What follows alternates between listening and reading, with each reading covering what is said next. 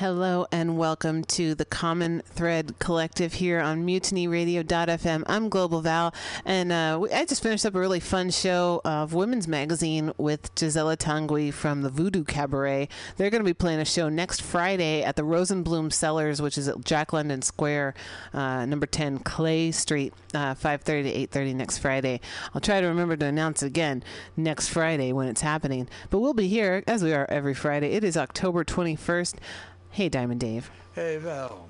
Hey, everybody out there. Here we be, as you'll see. And today, we more officially, unofficially, now are about to be thanks to Organic Valley Co-op Family of Farms, underwritten, that's the word. Mm-hmm. And I'm kind of cool. It's kind of cool to me because I hear them all the time on NPR.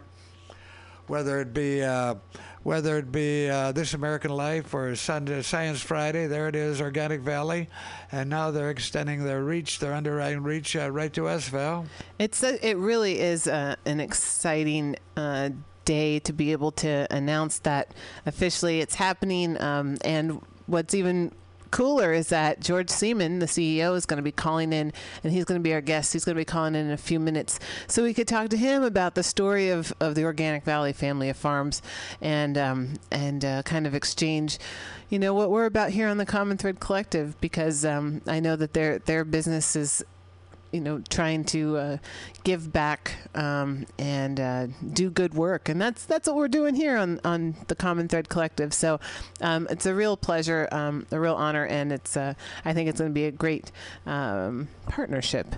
So we're gonna. If all goes well, here he'll be, and here I will be, the and phone then lines. We be, kicking it off in a good way for the year ahead. For the year ahead, here we be, and so there you are. And hey, Tyler is here. Tyler is here. Tyler too, with the Common Thread Collective, and Bloodflower is here. In fact, Bloodflower, as soon as we hear Ubi, as he does each and every week, Ubi, Bloodflower is going to be opening it up on the piano. Is that right, Bloodflower? Yes, it's as good as yeah. In that case, go ahead. All right. Well, let's be ready. Here's Ubi to remind us that even though the world looks like a crazy place sometimes, everything's going to be all right.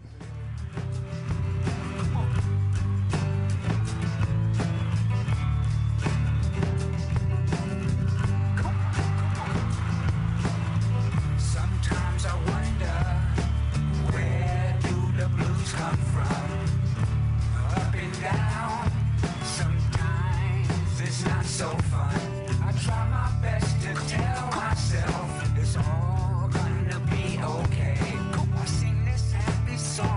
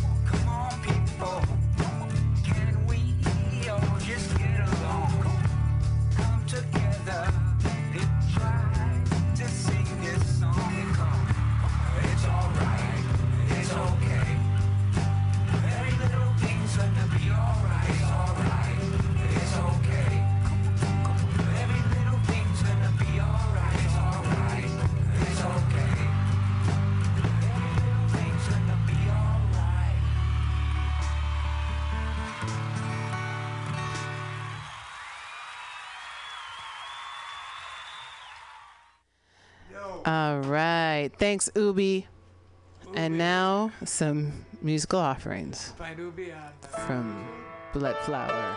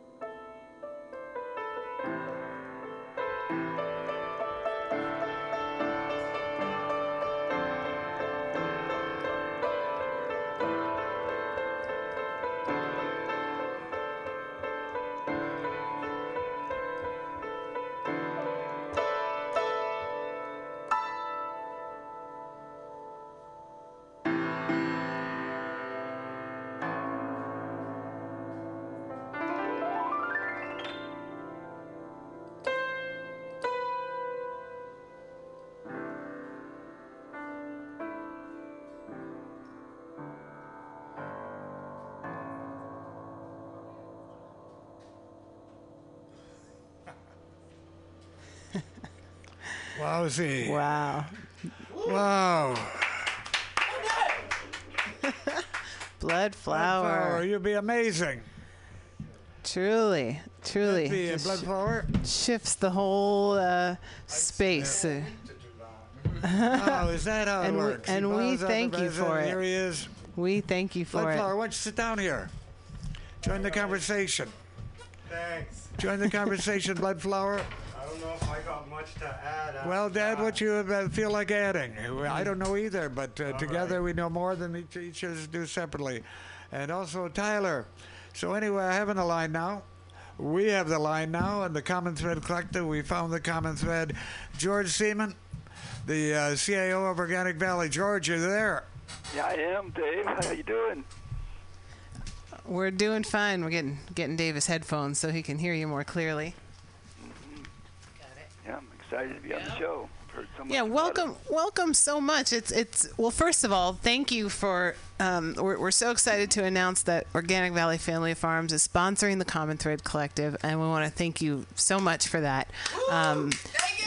It's helping it's serving a whole community here in San Francisco and the Bay Area of musicians, artists, people who are, envisioning a better world, and working towards that in whatever way that may show, and we're happy to be part of with the Organic Valley behind us, because from what I understand, the Organic Valley Family of Farms rose up organically, so to speak, as well, to kind of respond to the pressures of the agricultural business.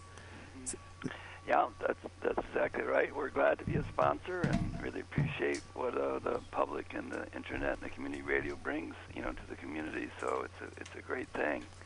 Yeah, Organic Valley is a farmer co-op in Wisconsin, and we got started in the 80s when there was a big farm crisis, and we just were very fortunate to have a very unique blend of back-to-the-landers and family farmers and serving a common good and a co-op dream and just the right timing, the right mix of people, and we've just had a great mission, and we succeeded. It's been a surprise to all of us, but we're sure happy.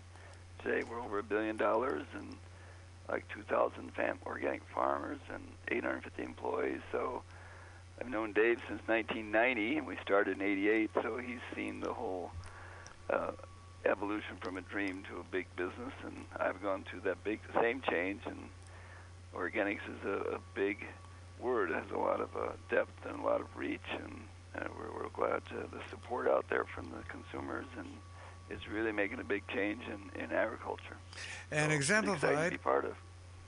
by the fact that you are in the. Are you in Lafarge as we speak, George? No, I'm at my farm. I was originally a back-to-the-lander, and that's right. Moved back to the land, milked 20 cows, farmed with horses, did the whole 9 yards of self-sufficiency, and got pulled into being a business leader. Just never what I expected. So, but I still have a farm, and always good to come back here. In fact, to go back to those early days, 1991, I think it was, or 1990, when we held at Jerome's place. You can talk a bit about that. At Jerome's place, a fundraiser, an event, an open mic event at Jerome's place. For which we're just beginning to talk about a Kickapoo kitchen, the Kickapoo kitchen, and now it's gone through several generations at the Minnesota Rainbow Gathering. That's right, 1990. Dave moved down here and had a place he called Whitaker's Landing, and it was quite a collection of people, and we decided to have a kitchen at the Rainbow Gathering, and some of the people that were involved with the co-op and some of the neighbors here, and planted a half acre of potatoes, I think, and dug potatoes, and we went off and running. So, and I think it was there that you showed me the first time a flyer, an early ad for Organic Valley. I remember you putting it in my hands. Organic Valley Co-op Family of Farms. That was the first time I'd heard of it. And you were just really getting underway in many ways. I think you had come from Nebraska. Is that where you got your degree in organics? No, I went to school in Colorado. Colorado, okay. And ended up getting an animal science degree. So, I pretty much, decided to go back to the land and the last thing I want to do was be a business person. So here you are. Now I'm a business person. So. A business person. Life's funny that way, huh? And that's pretty funny for sure. Well, it's all about the mission. You know, we've got a great mission, and food is so important in our lives. And I'm just amazed how much being in the food business touches so many parts of our lives and our society. And of course, the word organic is a philosophical word. It means the integrated parts making a whole. The whole being greater than the sum of its parts. Yeah. Organic is part of a bigger movement. It's part of the organic lifestyle. It's organic thinking. And organic foods has been really exciting. The pioneering I've seen in the ability to grow organic food and is just phenomenal the last 20 years. And just by chance, you happen to find yourself in that part of southwestern Wisconsin called the Driftless region, where the Kickapoo meets the Wisconsin River, and they flow into the Mississippi at Fond du Lac. Talk a bit about the Driftless, because that definitely is an environment which you find yourself. Definitely part of our co-op's success is we are in a beautiful area here where the last couple of glaciers went around in the Midwest. Much of the Midwest is flat from the glaciers, but this is a very hilly region with very fertile land, lots of water, and it became a place where a lot of the back-to-the-lander type people moved to. And there was a lot of old-fashioned farmers here, and it's really been in a lot of co-ops. So when we got started, it was really a different place, and it was a wonderful mix of people. And today it's still evolving and still impressive, but it's a beautiful place. And we have beautiful colors here right now, and it's quite a combination of having fertile land and wilderness. About half the land is wild, so it's really nice. So wild land, and also there's a number. Your headquarters are in Lafarge, but there's also a town of 700 people. And there's also Viroqua, which is more and more an artist's town, in which the storefronts are being filled up with artists, with galleries, with. We've only got 4,000 people, and we have the largest Waldorf school, rural Waldorf school in the nation. We have a alternative high school that has boarding students from all around the world, and we have an alternative college getting started. We have our businesses in the region, and we have a lot of alternative health. So for 4,000 people, it's definitely happened in town, and yet it's a very sweet and laid-back place, which, of course, the Midwest has a lot of goodness to it. So the Organic Valley has been moving right ahead. I had this kind of dream that this would be happening, George. When I started, I'm kind of an NPR addict, WBOR Boston, WNYC New York, but also began hearing more and more this program is, whether it be This American Life or Science Fridays, is being underwritten by Organic Valley. Yeah, we try to use a lot of our marketing money for doing good. You know, instead of just advertising, we like to joke. We like to get caught doing good. You know, so we sponsor a lot of things that are rather alternative oriented, and we've done a lot of great things because we're all part of a bigger movement. You know, and we need to weave our movements together. So I know, Dave, one thing you and I have experienced together is we've been very fortunate to be part of disaster relief, where Organic Valley has been a sponsor of a kitchen, usually manpowered by people from the Rainbow family to feed thousands and thousands of people during disasters. And in Waveland, Mississippi? We had New Orleans? A few events all along. We've had this year, we had a kitchen in Louisiana, and then a kitchen in West Virginia, and before that we had South Carolina, all in the last year, 3 different disaster relief kitchens. And then, of course, our big one was Katrina, and Dave was down there. We had a kitchen that fed thousands and thousands of people all the time for 6 weeks, and it was a beautiful experience. Waveland, Mississippi?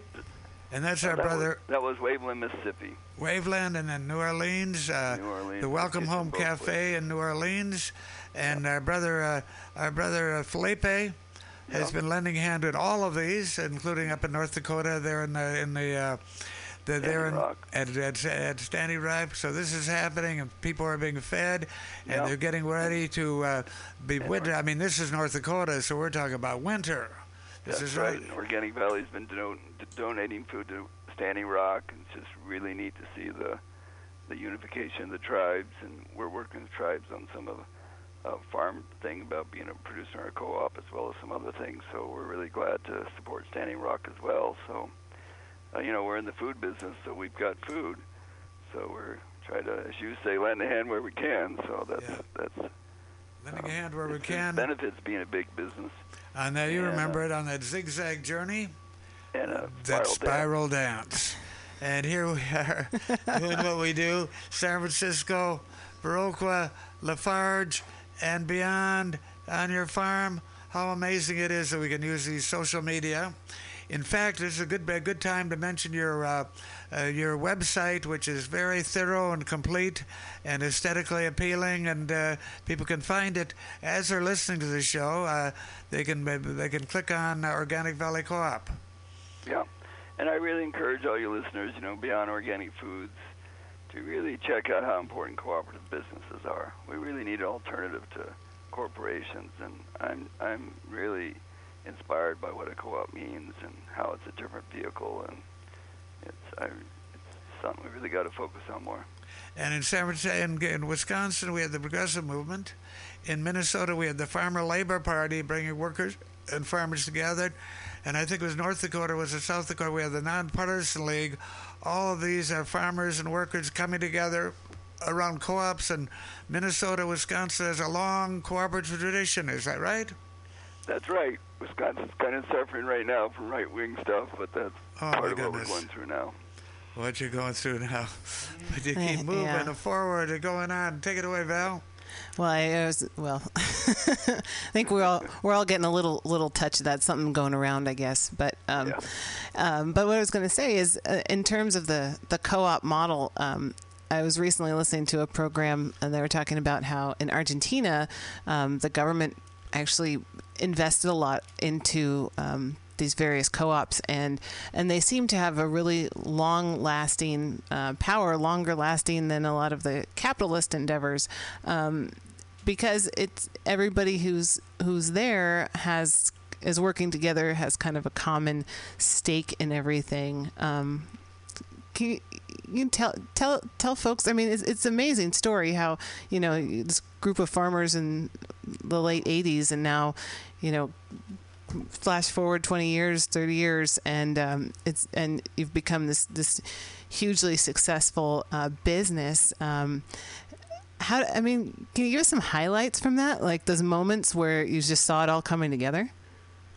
Well, no, it's still a struggle, of course, but the big thing was we had a good attitude. We didn't go into it with being anti-regular agriculture. In fact, we went to the conventional agriculture and made them our partners, and they thought organic was weird. But, your attitude goes a long way. We had diverse people, good attitude about partnerships, a good mission, which is very important. We had values, and, you just got to have the right mix. But partnerships are a big deal. We built our business by using conventional ag's cheese plants or their milk pickup things. We've done it by cooperating with them, and now Organics is big, and they're happy they took that risk with us. We were just a dreamy-eyed group, and now we're a significant part about a lot of the people's plants that make our products. We have dairy plants, 90 dairy plants we work with in the United States, like 10 egg plants, and 5 meat plants, and on and on. And that's significant. So we're part of agriculture, but we're organic agriculture. So that's an attitude thing that I think really helped us. We didn't take the holier than thou and anti that. It's a choice thing. Here's what we're doing, and we had some really good minds when we started, and some things are meant to happen, and we've been surprised the whole way, and we're still surprised. And it's challenging. It's not easy to run. They call it busyness, for sure. It's right. A lot to do. And we were just in Spain, Dave, Jerome, and I, and Teresa, and we went to the Madrigal Co-op model system there, and it's a beautiful system. The Basque people developed a co-op business, and they start out with, this is all about humanity at work. Humanity needs to figure out how to work together. It's a big deal. It's a big challenge, and that really, of course, resonates with all of us. And a co-op has that challenge too. How can people work together? But what's neat about a co-op is they're serving a mission, so they're not for sale. They don't have to worry about their stock value. They don't have to. All they have to worry about is, are they serving their mission, and are they running a good business model? So there's no dividends to worry about or know, what's my value of stock. It's just, am I serving my mission and am I running a sound business? That's so different than so much pressure that corporate America deals with all their constant stock and quarterly dividends and all those things. And it seems to me that the phrase which you use, a family of farms, to wrap yourself around that concept, that this is a family of farms, of people, farmers who are organically, we're talking about milk, we're talking about eggs, we're talking about cheese, that come together at these various central spots and get the brand name of Organic Valley, and then go off. I know, for instance, here, I go into the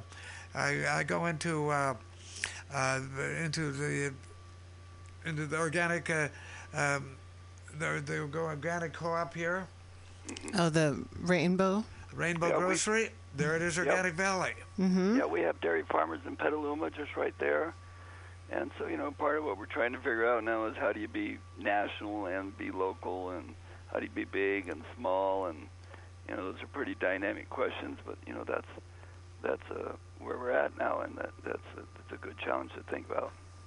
And you mentioned a couple times the mission of Organic Valley. Can you tell our listeners what's the mission of Organic Valley Family Farms? Our mission is to provide a marketplace for family farms that provides a sustainable and profitable living.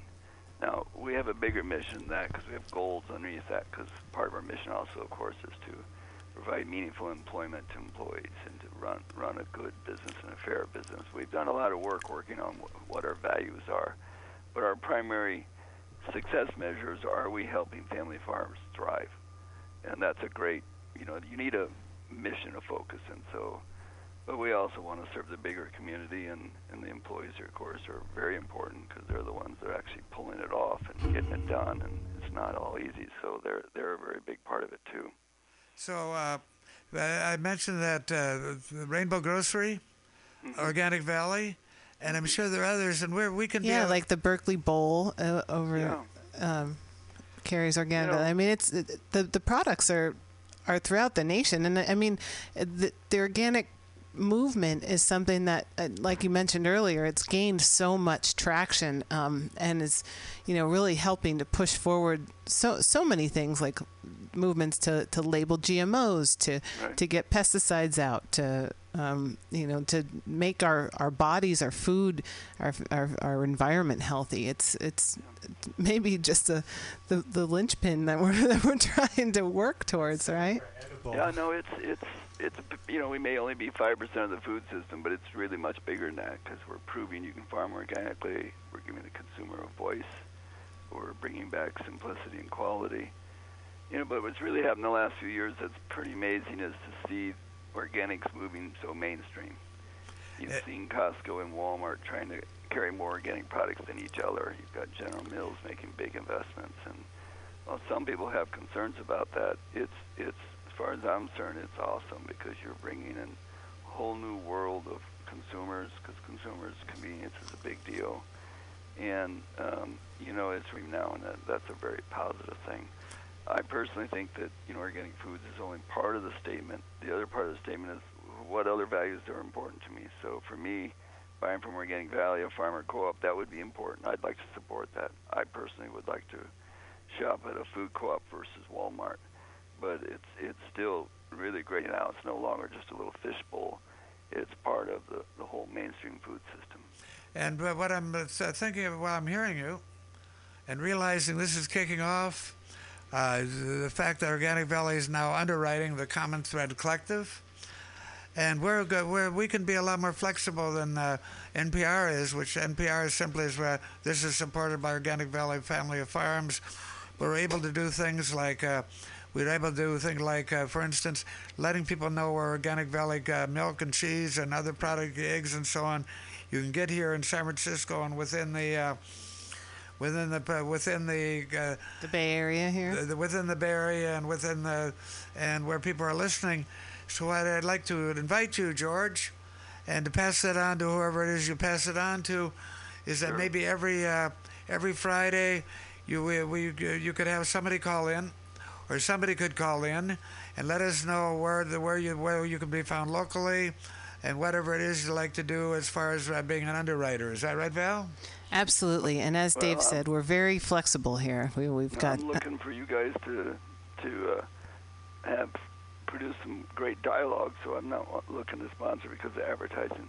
But I will say one thing that's really fascinating about our co-op that's really happened in the last 10 years is now of our members, 45% of them are what you call plain folks or Amish Mennonite people.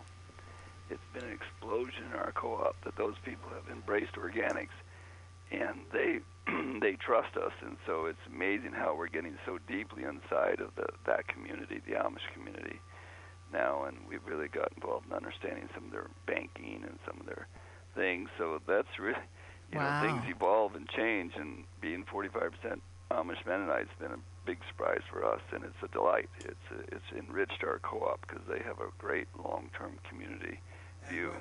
That's really fascinating. It seems like you know, bridging that gap, and also, as you said, kind of going mainstream and working with the conventional model. That Organic Valley is really building bridges, and we hope that's kind of our mission here too on the Common Thread Collective is to connect with people and spread good ideas and you know, try to help each other as much as we can. Well, I always quote a lot of what Dave says. So Dave's been my teacher here, so we just don't panic. We just keep it organic. And it's about learning to love and loving to learn. This never ends. This never ends. And, of course, it's love will get you everywhere, hate will get you nowhere. No, I don't know that one. Hey, love will get you everywhere, hate will get you nowhere. That verse came to me when I was looking at a blue sky and I saw a black cloud up there. I said, oh, no, that's Donald Trump. Donald Trump, a black cloud in the blue sky. And then it came to me. Then the words came to me of the Spirit, because she does speak to me. And the words was, love will get you everywhere, hate will get you nowhere. And take that, Donald Trump.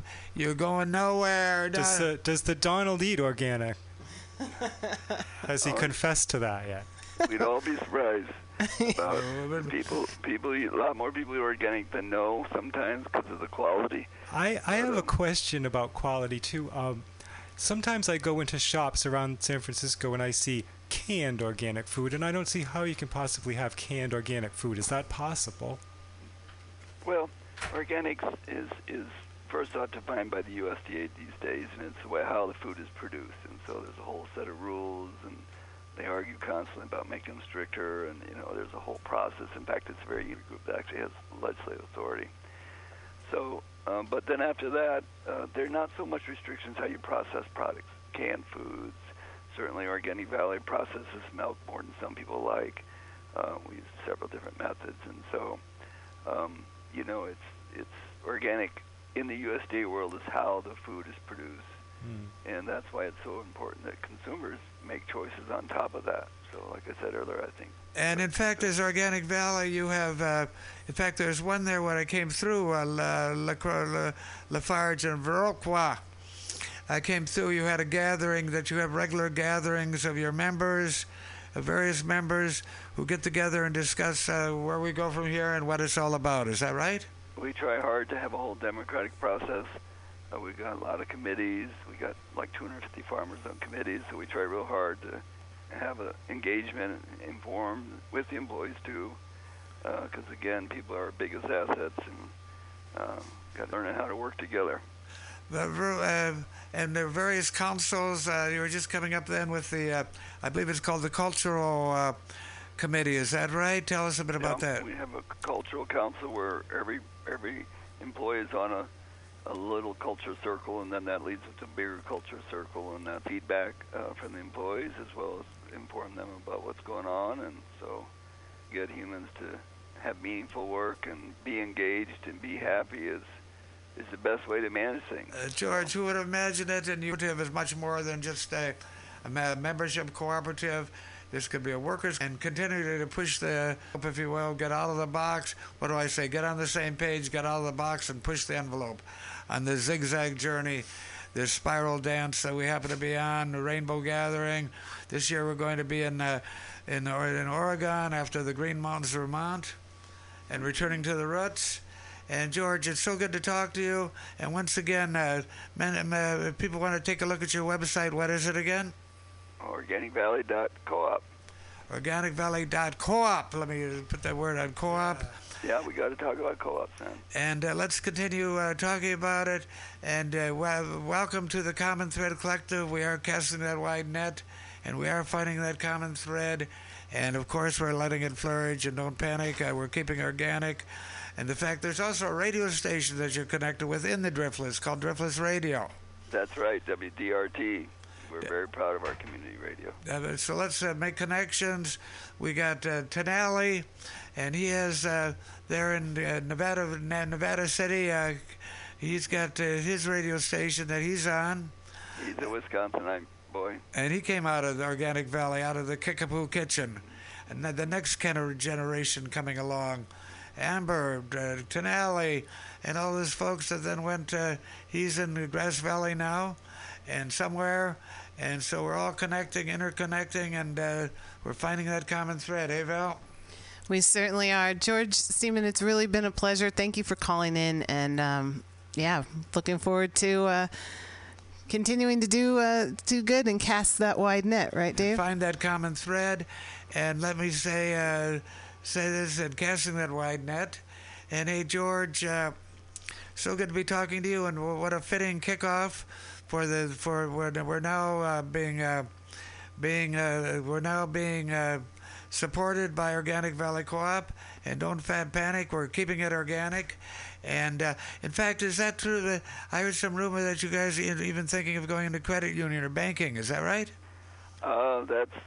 We went to Madrigal, and they have their own bank, so there's been some discussions, but one has to be careful how much they try to do, Dave. Yeah, I get that.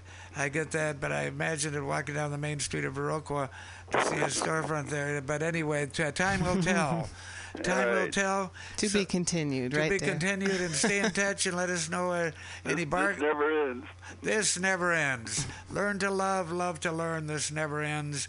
We're on that zigzag journey, that spiral dance. Hey, George, so good to talk to you. Be spreading this around the planet and the internet. This be the Common Thread Collective. That's right. MutinyRadio.fm here in San Francisco. Okay, to be continued, George. This never ends. All right, thanks so much. Thanks for all you do. Thanks for calling in, and thank you for sponsoring our show. And I think a fitting song here, kind of something that we unofficially refer to, or as an unofficial theme song. And by the way, this is found for free on the internet for educational purposes and social commentary. Well, here's social commentary. Steve Earle, The Revolution starts now.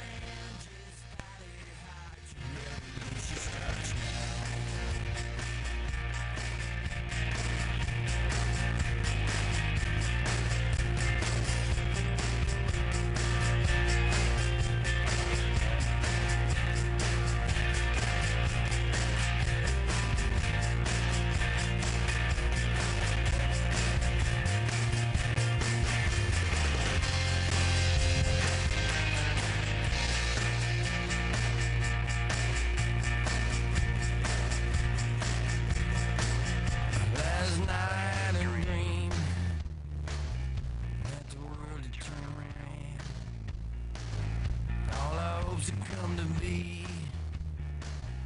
And people gather around. They have all what they can bring. Ain't nobody winning that. Other than a sound sing. The revolution starts now. Yeah, the revolution starts now in your own backyard, in your own hometown. So what you do is standing around, just follow your heart. The revolution starts now. Yeah, the revolution starts now in your own backyard, in your own hometown. What you do is stand around, just follow your heart. The revolution starts now.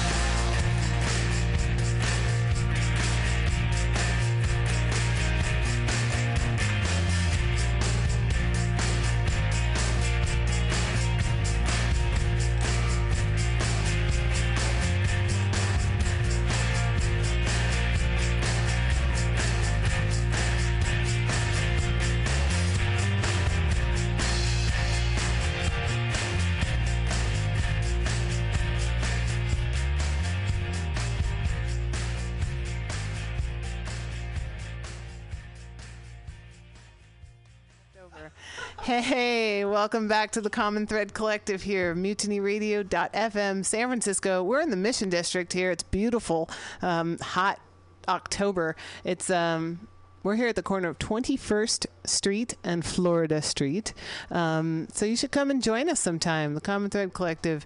Our doors are open, and well, there's a lot open here. Free speech, you know, all that good stuff. I got Tyler Tip Vicious with me here. That's good. What's up, Tyler? I'm chilling. You know me. I'm the designated intern around here, and also I'm like the designated rapper around here. It seems. Most of the time, huh? Most of the time, unless other rappers show up. But most of the time, that's true. Yeah. So that's what I'm gonna be doing today. Right on. Do some rap. Well, yeah. And whenever you're ready. This is like a newer-ish song, and it's about a currency that only exists within. Ooh, okay. Yeah. Go for it.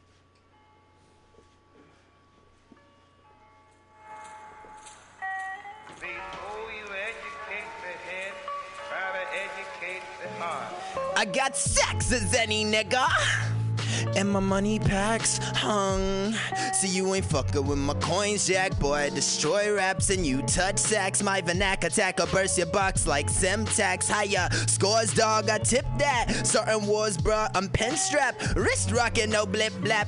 Any rap tank can get that because I got raps. If you need that, I put your bean back in between that. Dropping R&B EP, got you fucking with 3 tracks. Add the 6 tracks like Egati did that. Someone sign this nigga, please, quick, fast, and ASAP, cause he can make a slap without the need for fake facts. I can twist the rhythm like the light hidden a prism with a little bit of which I can apocalypse eclipse them. Peep the metaphors before you say I never did some. Like this some of you dickdums got no big funds for dim sum, but you can smell the pheromones, your bitch. Yeah, she did come.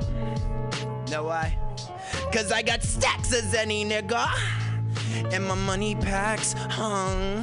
See, you ain't fucking with my coins, Jack. Boy, I destroy raps and you touch sacks. My vernac attack, I burst your box like Semtax or syntax.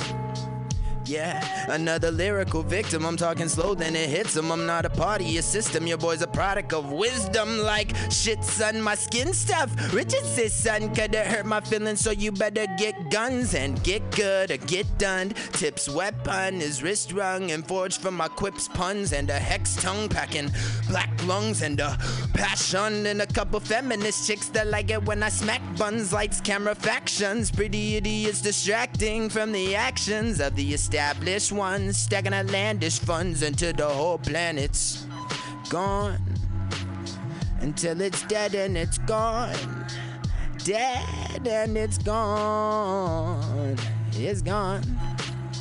So we love one, we love one, till then, love one,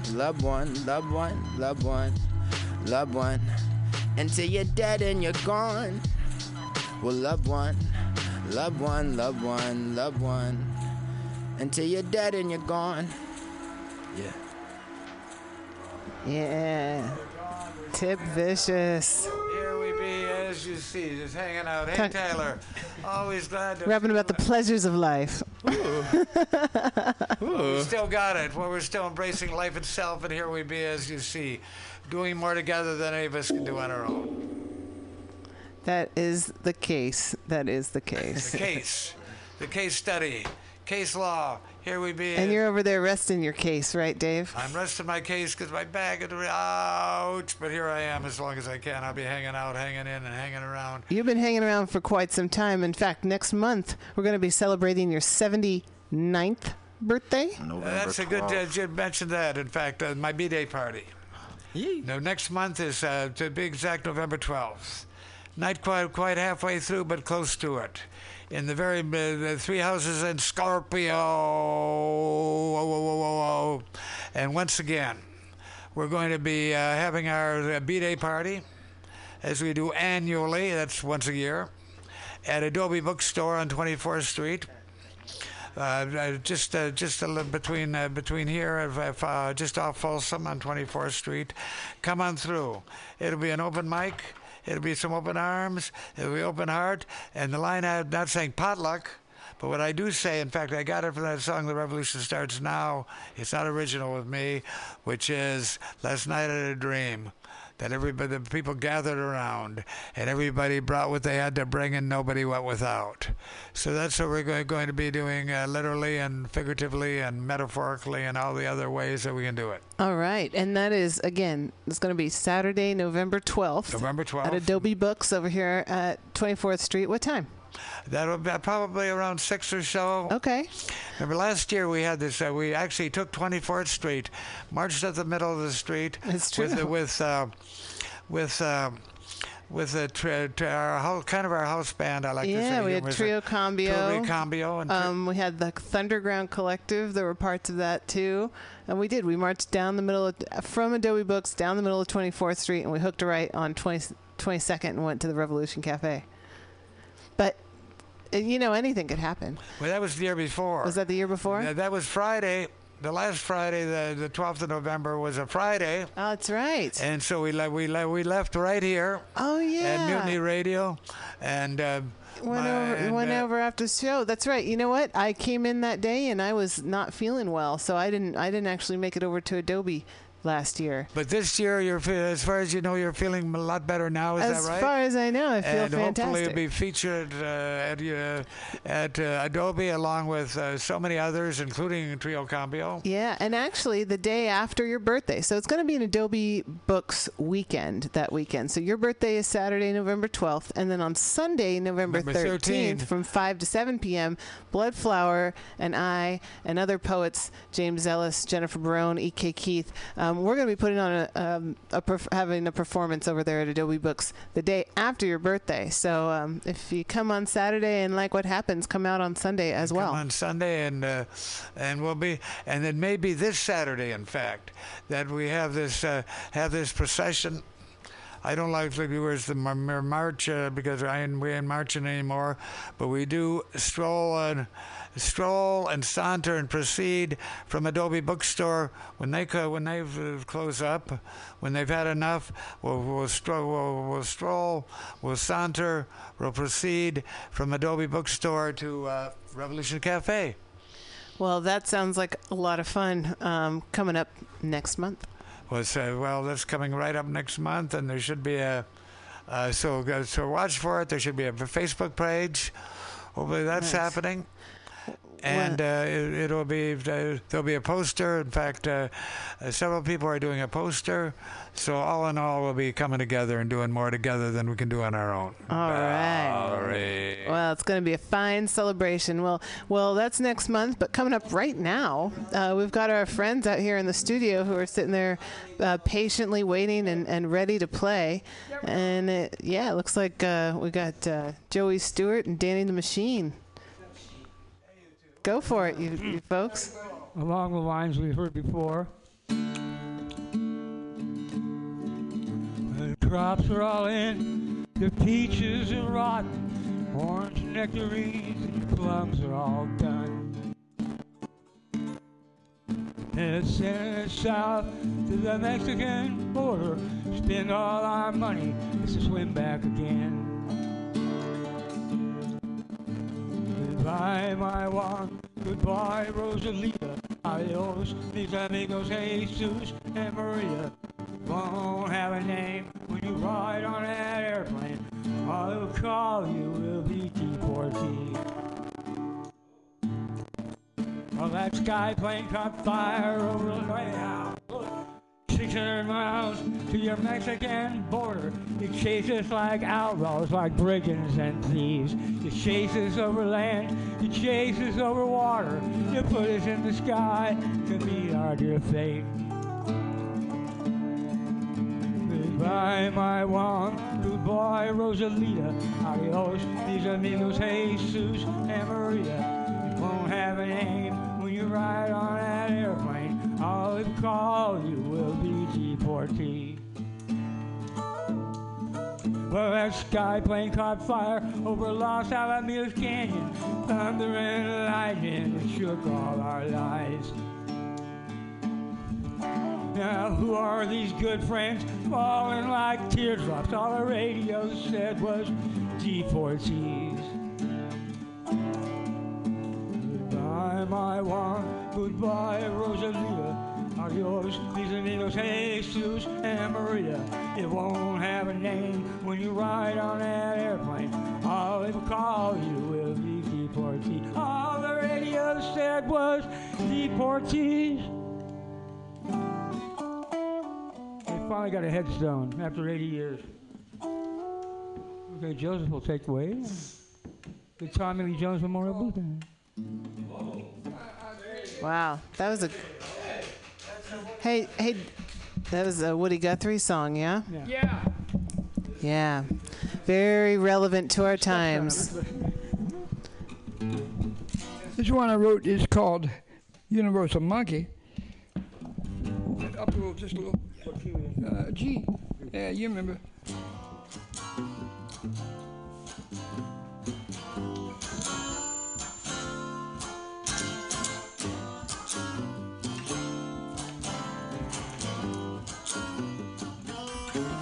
I've got a feeling that this world is spinning round and round. Everybody in the whole damn place wants to burn it down. You don't have to be a movie star. You're already on a big screen. As long as you got faith in mankind, babe, what more do you really need? Oh yeah, but I can't take it with you when you go. But I'll give you my heart and my soul. I'll give you my heart, baby. If I could give you my soul, I would. Well, I've got a feeling that tomorrow ain't as bad as it dreams. Everybody trying to do their worst, but they can't get it right. You don't have to be man or mouse. You're already on the cheese. Long as you got faith in mankind, oh baby, what more do you need? Oh, but you can't take it with you when you go. Even though I'll give you my heart and my soul, I'll give you my heart, babe. If I could give you my soul, I would.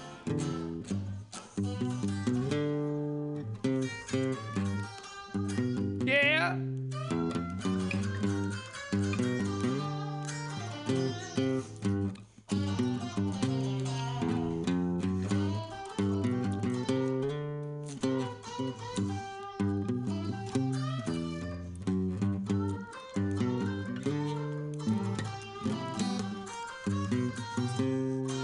B flat.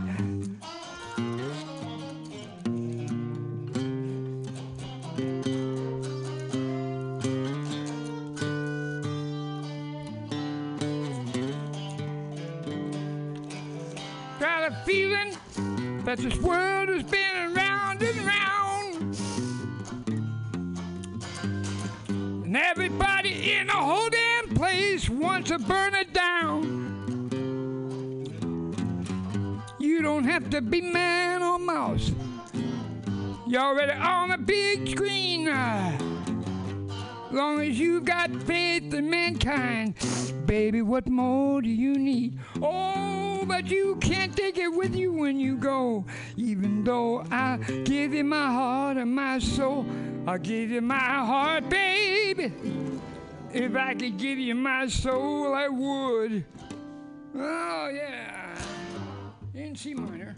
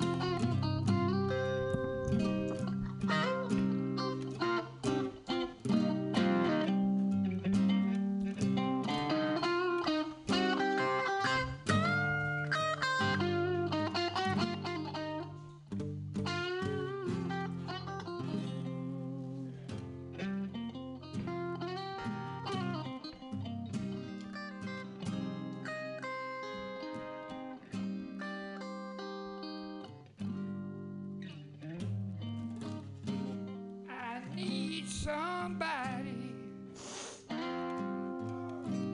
oh Lord, to take the dark from the light.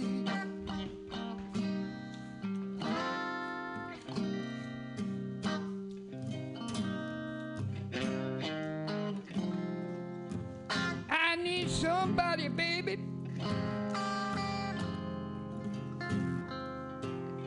to keep the dark from the light.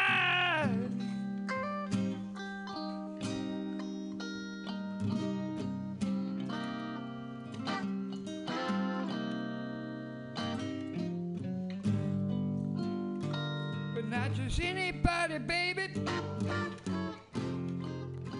I need someone that ain't afraid to take a dive.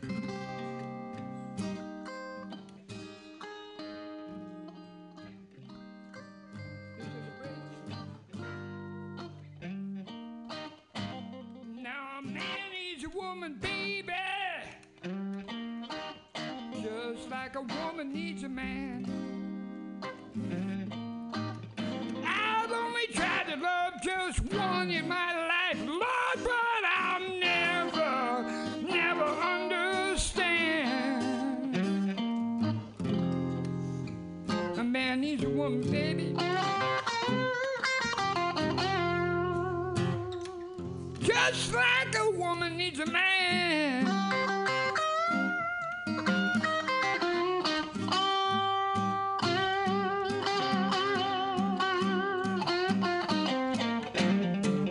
I can't find somebody, baby. I need someone that needs to understand.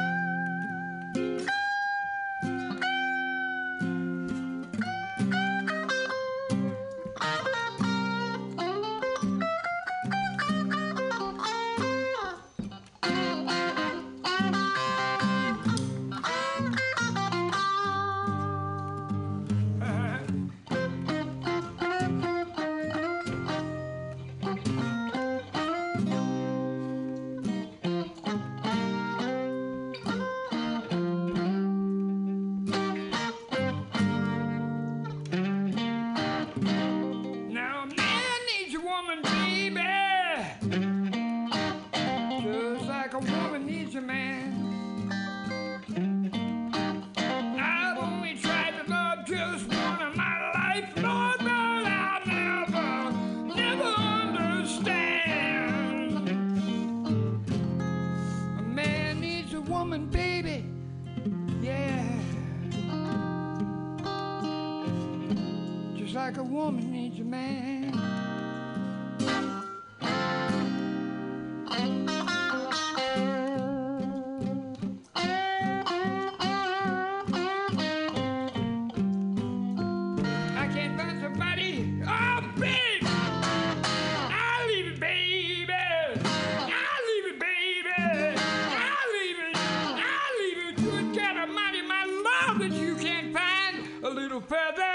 Further on down the line.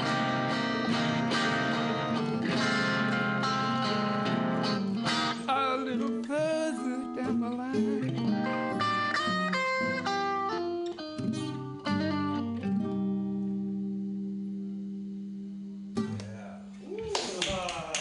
Wow. Do we one more? That's some heavy soul. Yeah, but Dave, you're going to say that. Oh, hey, before I hear you guys, hold on a minute. Wait, you have one more? Wait, well, you guys could play another one, but we were. Dave said you guys have a show coming up. Is that the case? Where you can be found. We've been asked to play at a party. A friend of mine has a tattoo shop on the corner of 22nd and Shotwell, and his name is Matt Black, and it's going to be from 3 o'clock until 8 o'clock, barbecue, and then we're going to do some playing, and I hope some of you really good people can show up. When is it? It's Halloween in the afternoon. So I'll be really interested to see what it is you play, what turns out to be your set list. Oh, yeah. We haven't even got into that yet. Oh, I got some time. You got a little time. I know you guys have a lot you could put out there. And thank you for being here. And you got another one for us, right? Yeah, give us one more. Wait, brothers. And thank you to Tyler for moving around the microphones. I really appreciate that. My arms are not 15 feet long, or 20. Right? Wouldn't it be nice? Well, you've made it work on the guitar there, though, Joey. I see. It's a hard reach. Sometimes it's a hard reach. But yeah, all right, Joey Stewart, Danny the Machine, take it away for another one, guys. Thank you very much. Means to want.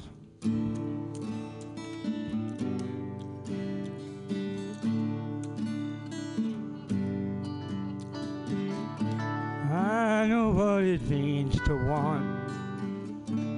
I know how it feels to need. I know what it means to want, yeah. I know what it means to want. How come I can't figure this out? How come I keep on breathing in and out? How come my heart keeps on pounding inside of me? How come I keep on needing? I know what it means to want. I know what it feels to need. I know what it means to want now. I know what it means to want. Joey.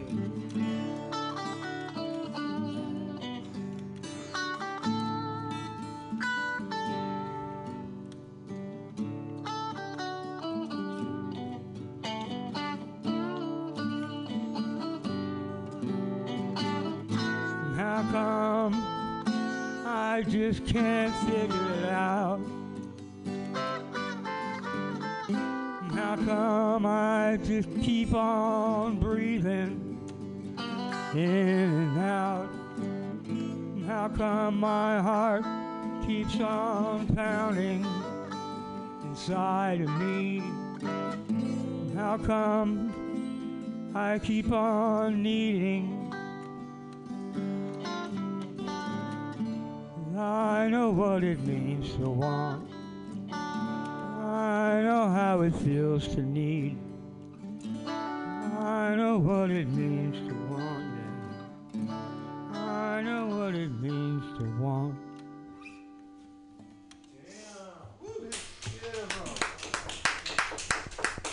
That was a beautiful one. One more. That was a beautiful one. Oh, Dave says what? Well, he's holding his finger up as if he's saying with one finger held up. One more. It's true. It could mean a lot of things. It could mean like, aha, I've got it. Or it could mean we are all one. Or it could mean, hey, wait a minute. This is dedicated to all the big girls out there. Oh, here we go. All the big girls.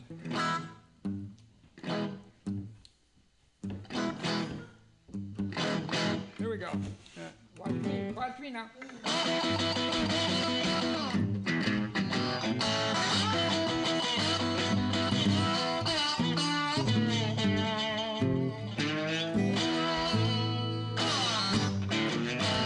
She's a big mouth woman, talks all the time. Says she's got my money, but I ain't seen a dime. She's just a big mouth woman, a big mouth gal. Well, she's a big mouth woman who met a guy with a bigger mouth now. Well, she's a big mouth woman, baby, you know, she says she's got the best loving in the world. I got no loving yet. She's a big mouth woman, another big mouth gal. Well, you're a big mouth woman who met a guy with a bigger mouth now. Hey, babe, why don't you watch what you do? I got my eyes wide open and they're looking at you. You're a big mouth woman, big mouth gal. Well, she's a big mouth woman who met a guy with a bigger mouth now. Way down.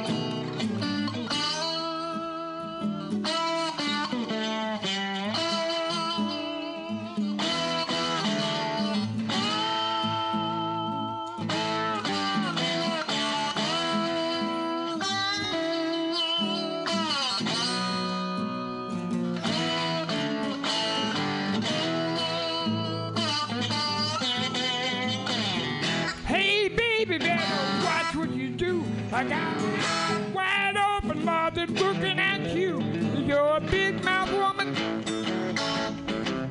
another big mouth gal. Well, you're a big mouth woman who met a guy with a bigger mouth now. Of course, baby, she's a big mouth woman, a big mouth gal. She's a big mouth woman, about a big mouth gal. She's a big mouth woman, baby, who met a guy with a bigger mouth now.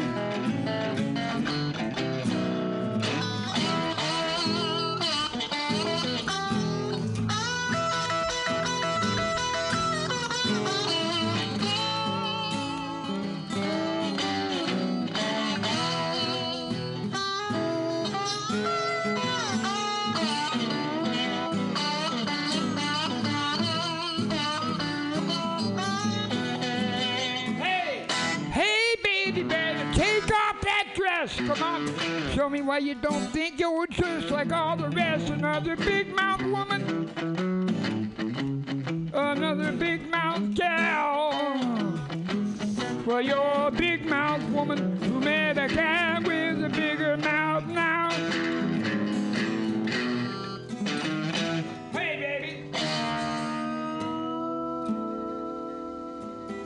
Thank you. Yeah. Hey. I dedicated all the big girls. There it is, and there we All be. right, right on. Okay, got some real bluesmen in the house here with Joey Stewart and Danny the Machine. A lot of fun having you guys. Thank you so much for being here. And you're listening to the Common Thread Collective here on MutinyRadio.fm, San Francisco, Mission District. Here we be, as you see, as Diamond Dave says here. And we're here with our friend Richard Sanderell. Hi, Richard. Hey, Richard. Well, hello, everyone. Richard, before we get to you... Dave, hold on. Before we get to you, Richard, it's so good to have you back. But I want to mention the fact that we're hoping that the League of Pissed Off Voters would come through to talk about their cheat sheet. But in fact, folks who would like to find it is online. And why don't you let people know? Oh, yeah. So, yeah, we actually, last week, if you download the podcast from last Friday, which was, I believe, the 14th of October, we had a couple of people in who are part of the San Francisco League of Pissed Off Voters who've released their 21st slate card or list of endorsements for the upcoming election, which is on November 8th. And just as a reminder, if you haven't registered to vote yet, you have 3 more days to register to vote. 3 more. You can registerca.gov. I mean, you can find it. You register in California if you're in California. You register in San Francisco if you're a San Francisco voter and you have a San Francisco address. You have 3 more days through October 24th to register to vote and vote on November the 8th. Of course, that's a Tuesday. But yeah, so the League of Pissed Off Voters, they call their slate card and endorsements, believe heavily researched and heavily biased, but that is the democratic process. So if you go to the leaguesf.org, that's the League, LEAGUE, SF.org, and you can see all their endorsements. And if you haven't been paying attention yet, if you live in San Francisco, we have a lot of, so much to do. The propositions A through X, that's 24 propositions on the San Francisco ballot alone, not to mention the Board of Education, the Community College Board, the Board of Directors, the Board of Supervisors has several districts. If you live in one of the odd numbered districts, 1, 3, 5, 7, 9, or 11, you're voting for the supervisor to represent you in your neighborhood and City Hall. And then California, or voting for U.S. Senate, U.S. House, 2 House seats, Districts 12 and 14. 14's right here, part of the peninsula here. Jackie Spear has been in District 14. She's up for re-election. Kamala Harris is running for U.S. Senate. And State Senate,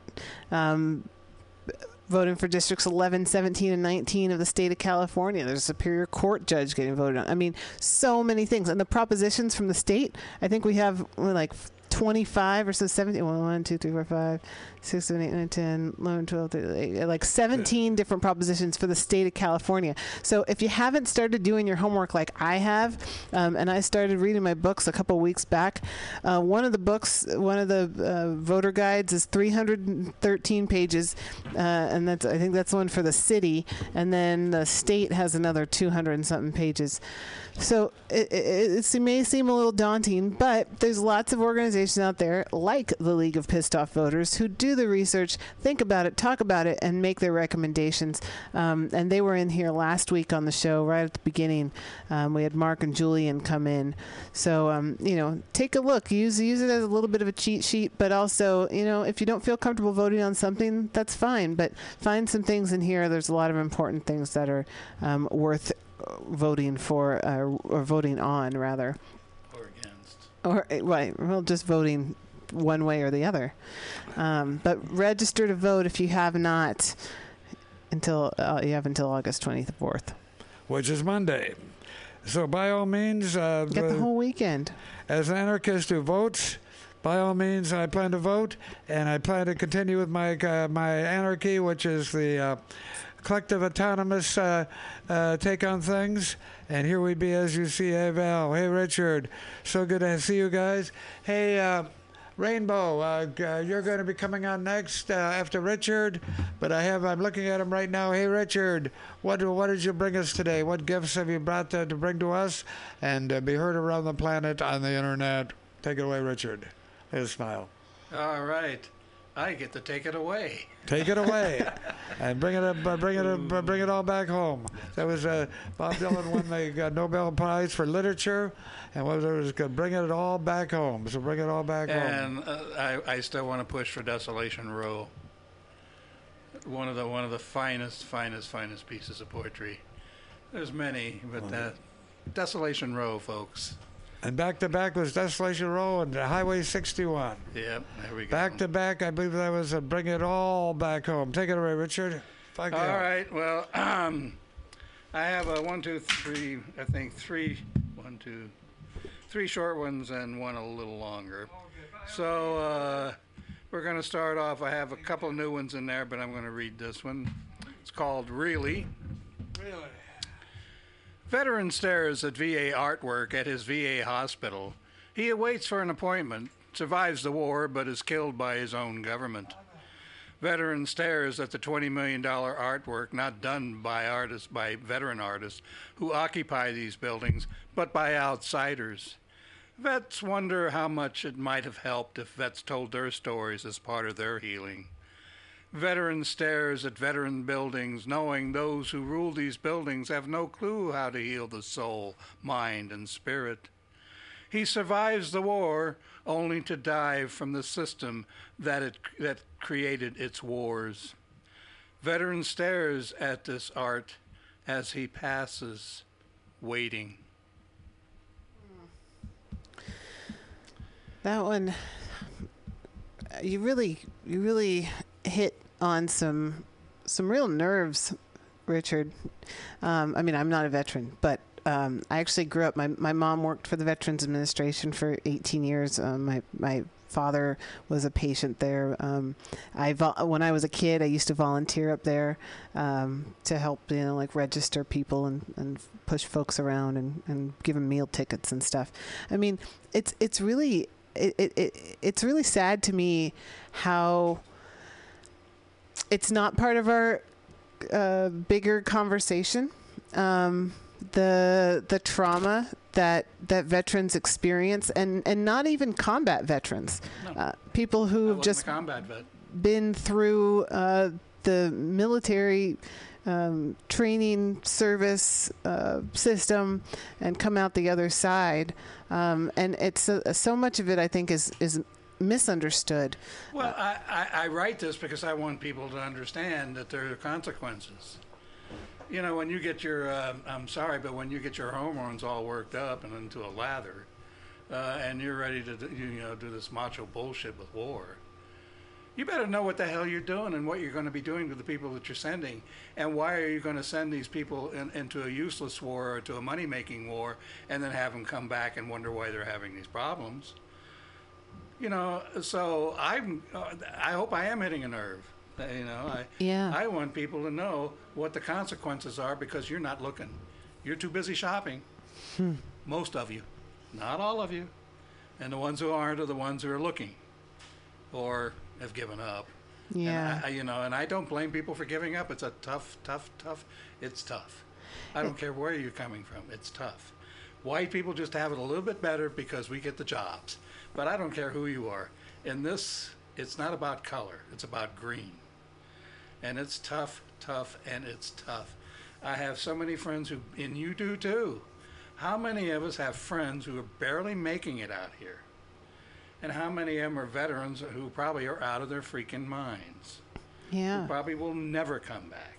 That is your price.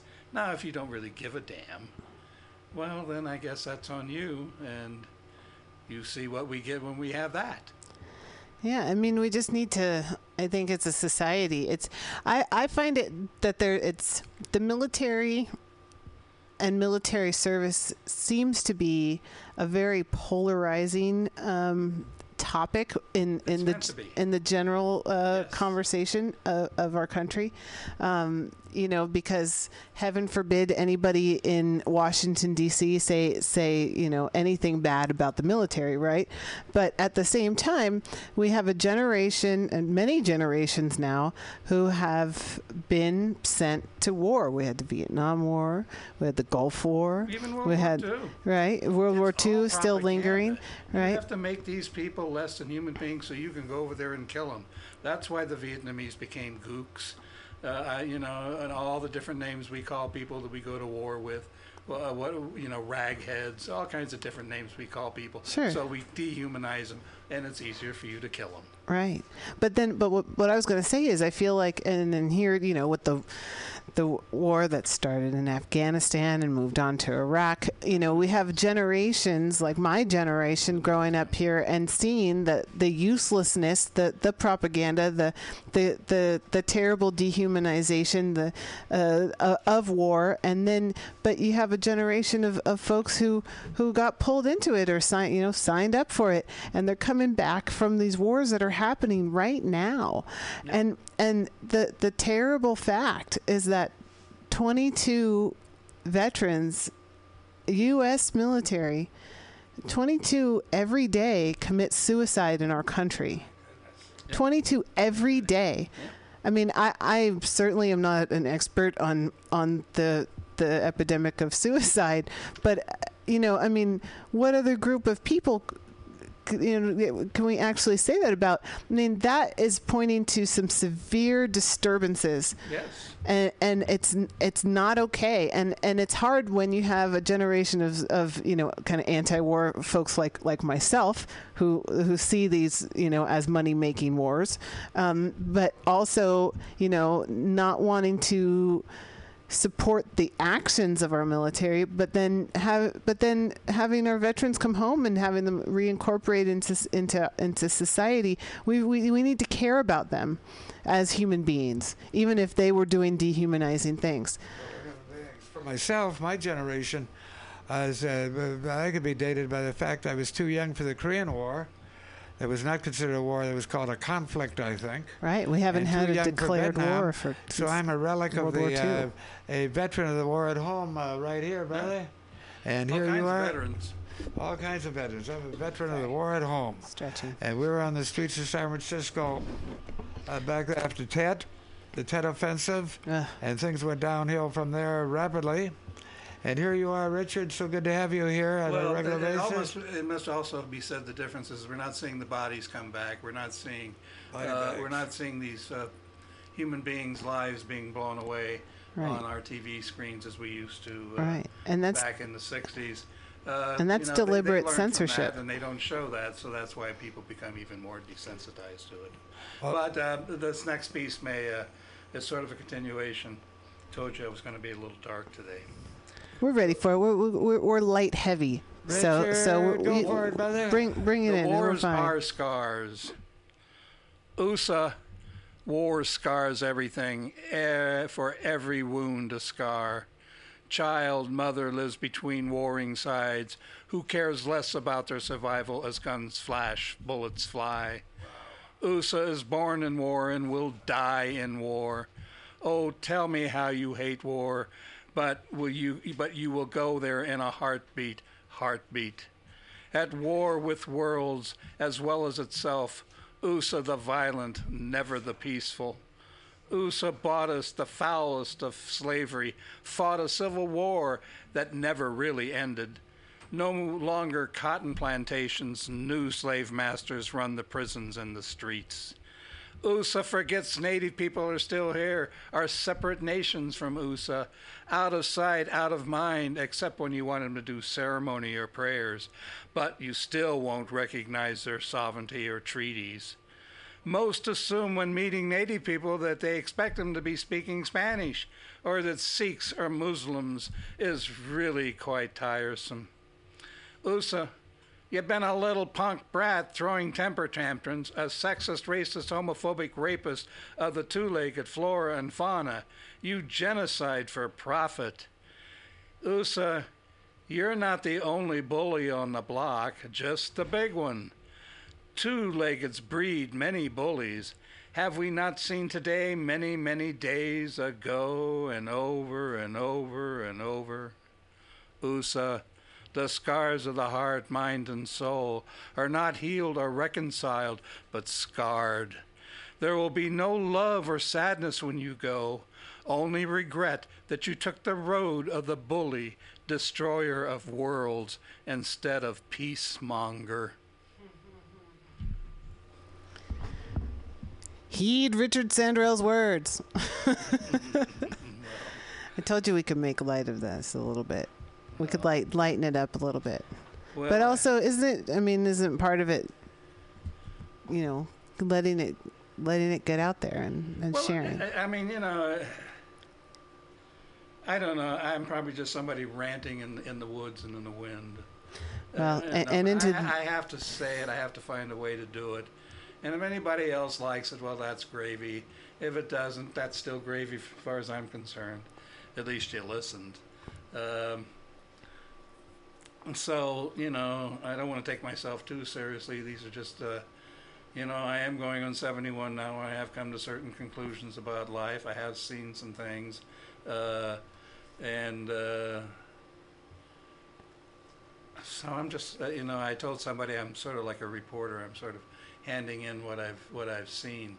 But they said, no, you're doing more than that, and you have to do more. And I agree. I can't just be the reporter. I have to be the activist. I have to be all the things that I write about as well. So anyway, I've got two other ones. Both of these are not quite as heavy. One's short, and the other one's about the blues. So I want the Blues Brothers to hear it. I sit watching Valencia. She's barely recognizable now, broken up, relocated. Her grit, working-class flavor, activist, home of the hoop, where only their ghosts roam, replaced by new classes of people. I sit watching Valencia, your funkiness replaced with slickness, sickness. There will be no mariachis, no more altars, no more funky coffee houses, no longer Modern Times bookstore, no longer. I sit watching Valencia where businesses change, and with each rising rent rises like a drunken building, sinking, leaning, waiting for the fall. I miss you, Valencia. And on the upbeat, we're going to do Freddie King, one of my favorite blues artists. And it's called The Kings Have Gone. So I hope my brothers are out there. If they're outside running away. They're out there. Good. All right. Here it is. The Kings have gone. The kings of the blues have gone. Long live the kings. Crawling king snake is saddened. BB, the last of the kings, passed, Albert before, and Freddie the first to go at 42. He loved them all, but he loved Freddie the best. Texas blues coupled with hard-driving Chicago blues. Freddie gave us the blues, a new edge, one of the best things ever to come out of Texas outside of Dr. Local and all the stories and talents he knows where the snake is unschooled. Freddie, the hard-driving working guitar player who could make you jump, stomp and holler, scream and shout with joy, blues run red with love, makes you smile, makes you cry. He could howl with Howlin' Wolf. If you've been mistreated, you could just tell, if you've just been mistreated, you know what I'm talking about. As he could walk you through the blues with the flavor of Jimmy Rogers walking his cries, blues clean, so that you would scream raw and with its gritty licks of joy. Freddie made you get up and dance, shake your hips. You remember how to shake your hips. He took it to the places, to the palace of the king that was living on the highway. He begged someone, help me through the day. He brings cleansing rains. He was the boogeyman, the king-size boogeyman. No one can do it like he can. Crawlin' king snake loved this piece. It made him swoon and shake his shaker in ecstasy. Gives him that backbeat, that bump and grind, the great takeoff. Listen to the group of musicians cooperate as sanctified, cleansed, freed in their truth. This made Snake want to get together with Coyote. Only so much satisfaction playing with album CDs. Coyote's maid, who goes by Cassandra, is out with the pups, and Coyote and Cassandra need to give Coyote intelligence to fill up intelligent pups' minds. Since Snake can't do live with another musician, he puts on more Freddie King and plays along with the King live. No, not Elvis, Freddie. Wow, Hey, I think that calls upon nothing else but playing some Freddie King. Do you have that? Did you have another poem you wanted to do? No. I've more monopolied my time today. Oh, well, you're not monopolizing. You're putting it out there. You're sharing, and here'll be some Freddie King. Meanwhile, while Freddie King is coming on, I see welcome back, Rainbow. We're gonna play a little Freddie King. We're gonna play some Freddie King. Of the King, or well, yeah. Let's see. I thought I had something going here. Anything. Oh, you know what I do? You know what I did? I got a mute button, and I know how to use it. Here we go. Perfect. Here be Freddie King, and then here be Rainbow. This is one of my favorites since you mentioned the Chicago sound, the driving Chicago blues sound.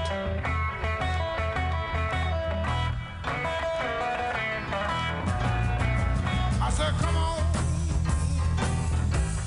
baby, don't you wanna go? I said, come on, baby, don't you wanna go back to the same old place, sweet home Chicago?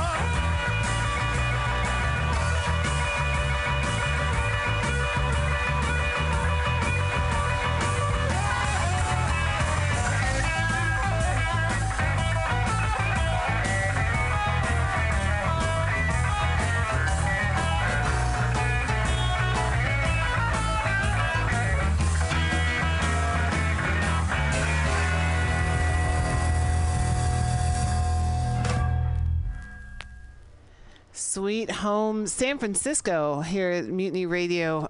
Thanks for tuning in to the Common Thread Collective today. It's already been a great show, and we still have about another hour to go. And I'm really excited because our friend Rainbow has come back. We haven't seen you for a while, but that's okay. That's how it goes. But it was good. It's good to see you back, Rainbow. Welcome. Good to be back, Val. Thank you. Absolutely. I know Thanks for having me. Always. You're always welcome on the Common Thread Collective.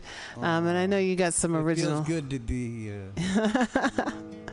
Right on. I know you got some originals for us, so yeah. By all means. Okay, here it goes.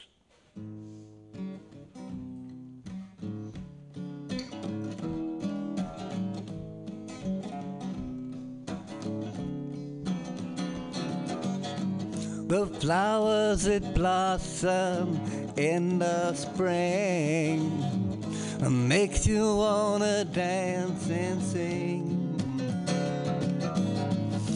There's a light in your eyes as bright as the sun.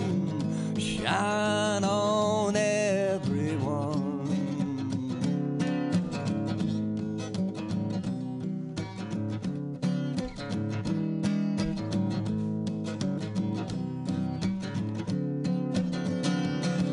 Until the sky comes tumbling down and buries you underground.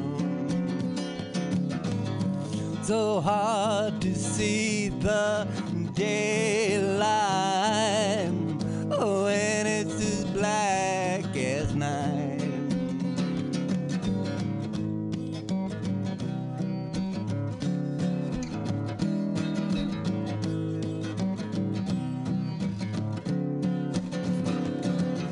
So you say you wanna fly so high and disappear in the sky.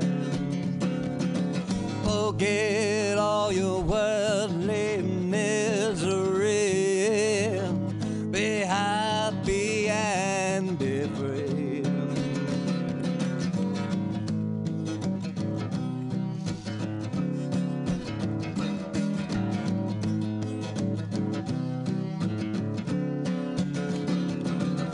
So you say you wanna fly so high behind that dismal girl.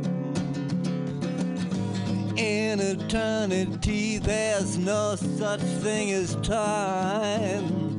It's all a concept of the mind.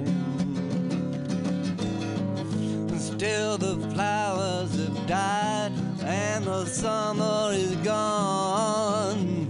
The cold winter's coming on.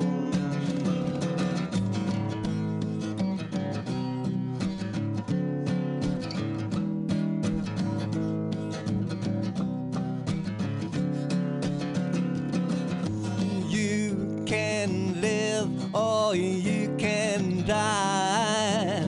You can laugh or cry. It really matters what you're gonna do. Baby, it's up to you. Baby, it's up to you. Baby, it's up to you. Baby, it's up to you. Baby, it's up to you, you. Baby, it's up to you.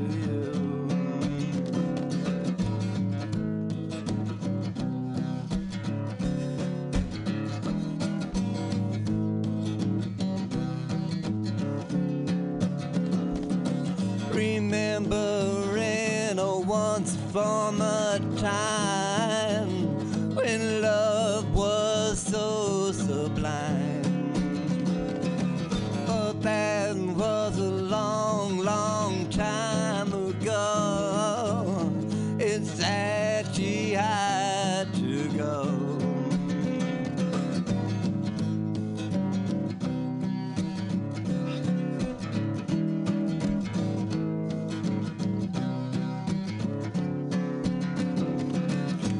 remembering a once beloved friend who turns into a dragon, burns you and leaves you there to die. The smoke swallows up the sky.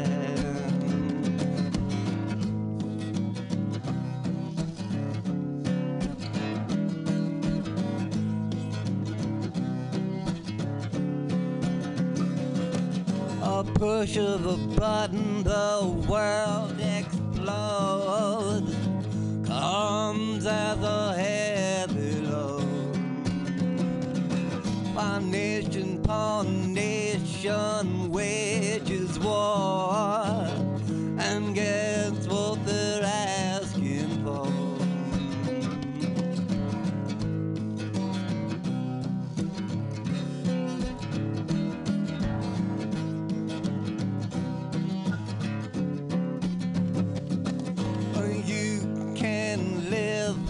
You can die, you can laugh or cry. It really matters what you're gonna do, and baby, it's up to you. Baby, it's up to you. Baby, it's up to you. Baby, it's up to you. Baby, it's up to you, you. Baby, it's up to you. Baby, it's up to you. Baby, it's up to you. Baby, it's up to you. Baby, it's up to you. Baby, it's up to you.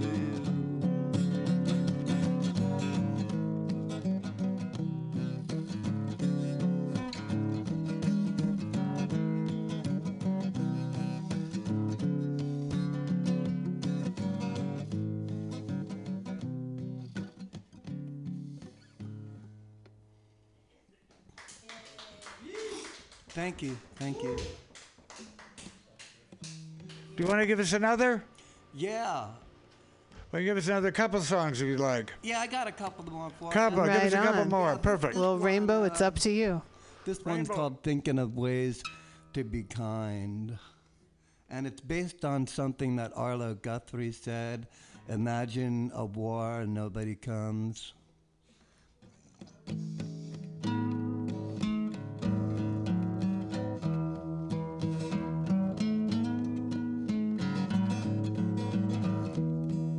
What can you do when your day is done? Oh, where can you hide? Oh, where can you run?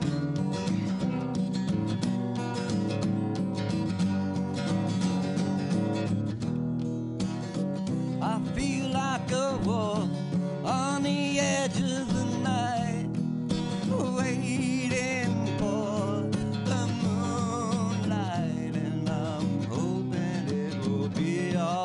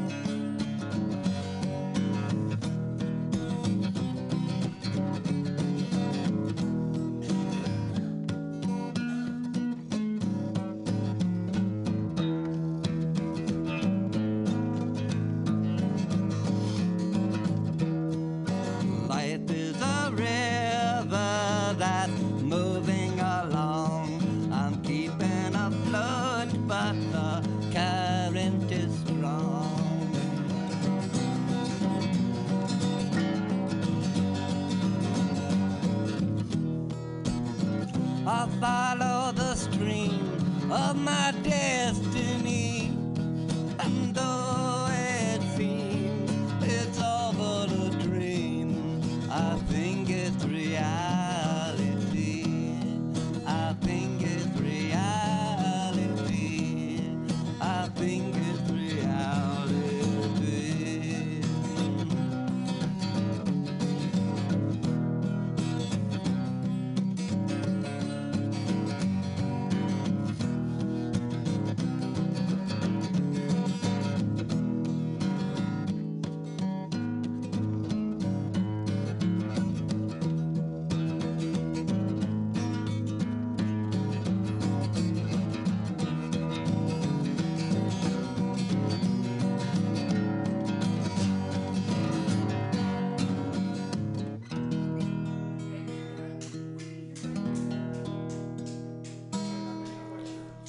Yeah, Rainbow. Rainbow. Thank you. One more. Yeah, sure. Give us one more, Rainbow. Thank you for thinking of ways to be kind. I just wanted to say, like, that one time at a rainbow gathering, you know, like I was sitting in the hub of like 250 people or something coiled around chanting Om, right? And I put my ear to the earth, right? And it seemed I was hearing her crying, and I kept on saying, I'm so sorry. But I ended up writing this song.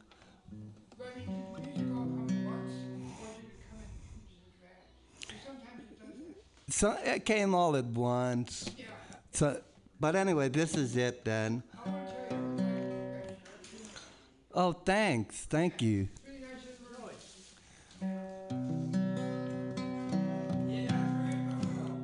There's a sweet girl someplace in the world, but don't you ever be fooled.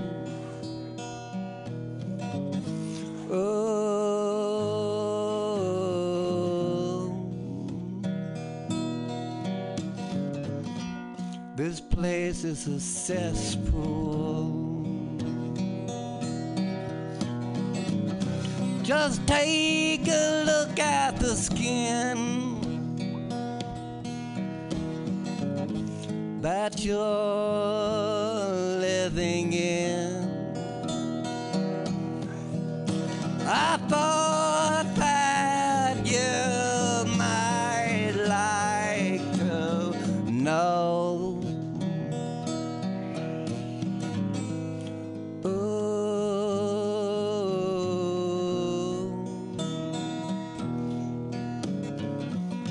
That you're a living soul. I just can't understand all the violence in man, but say that you don't wanna die.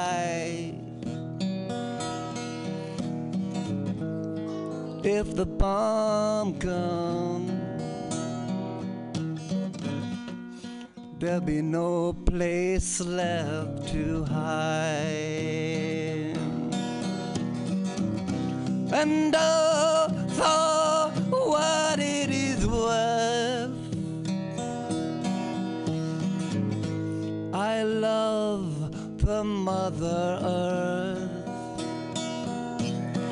But I hear her crying.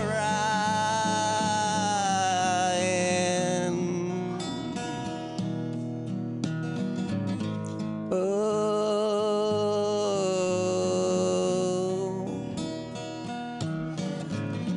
I think she is dying. And you say that you don't wanna die, but if the bomb comes, there'll be no place left to hide.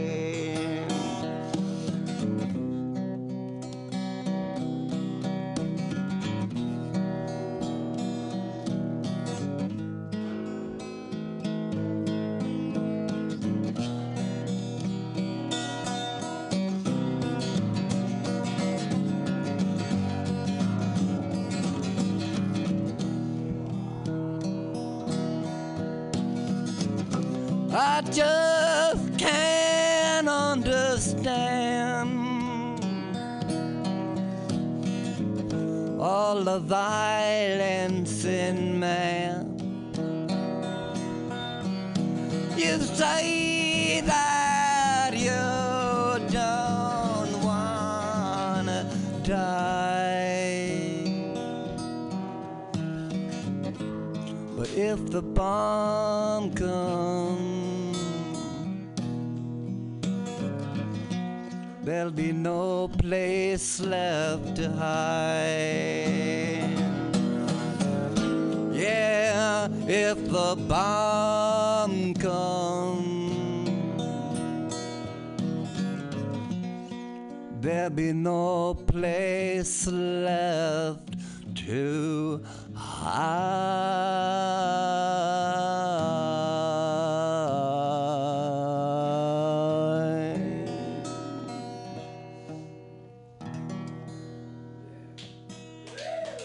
Thank you so much. Rainbow. I really love you guys, man. It's Love you too. So glad to see you back. have a good one. Oh, it is a good one when Rainbow's here. We love the Mother Earth, too. Well, it's no place left to be but right here for sure. Hey, Kim Shuck is here, sitting here in the studio with us. Yeah, welcome, Kim Shuck. But before Kim, I've been handed this by one of the duo.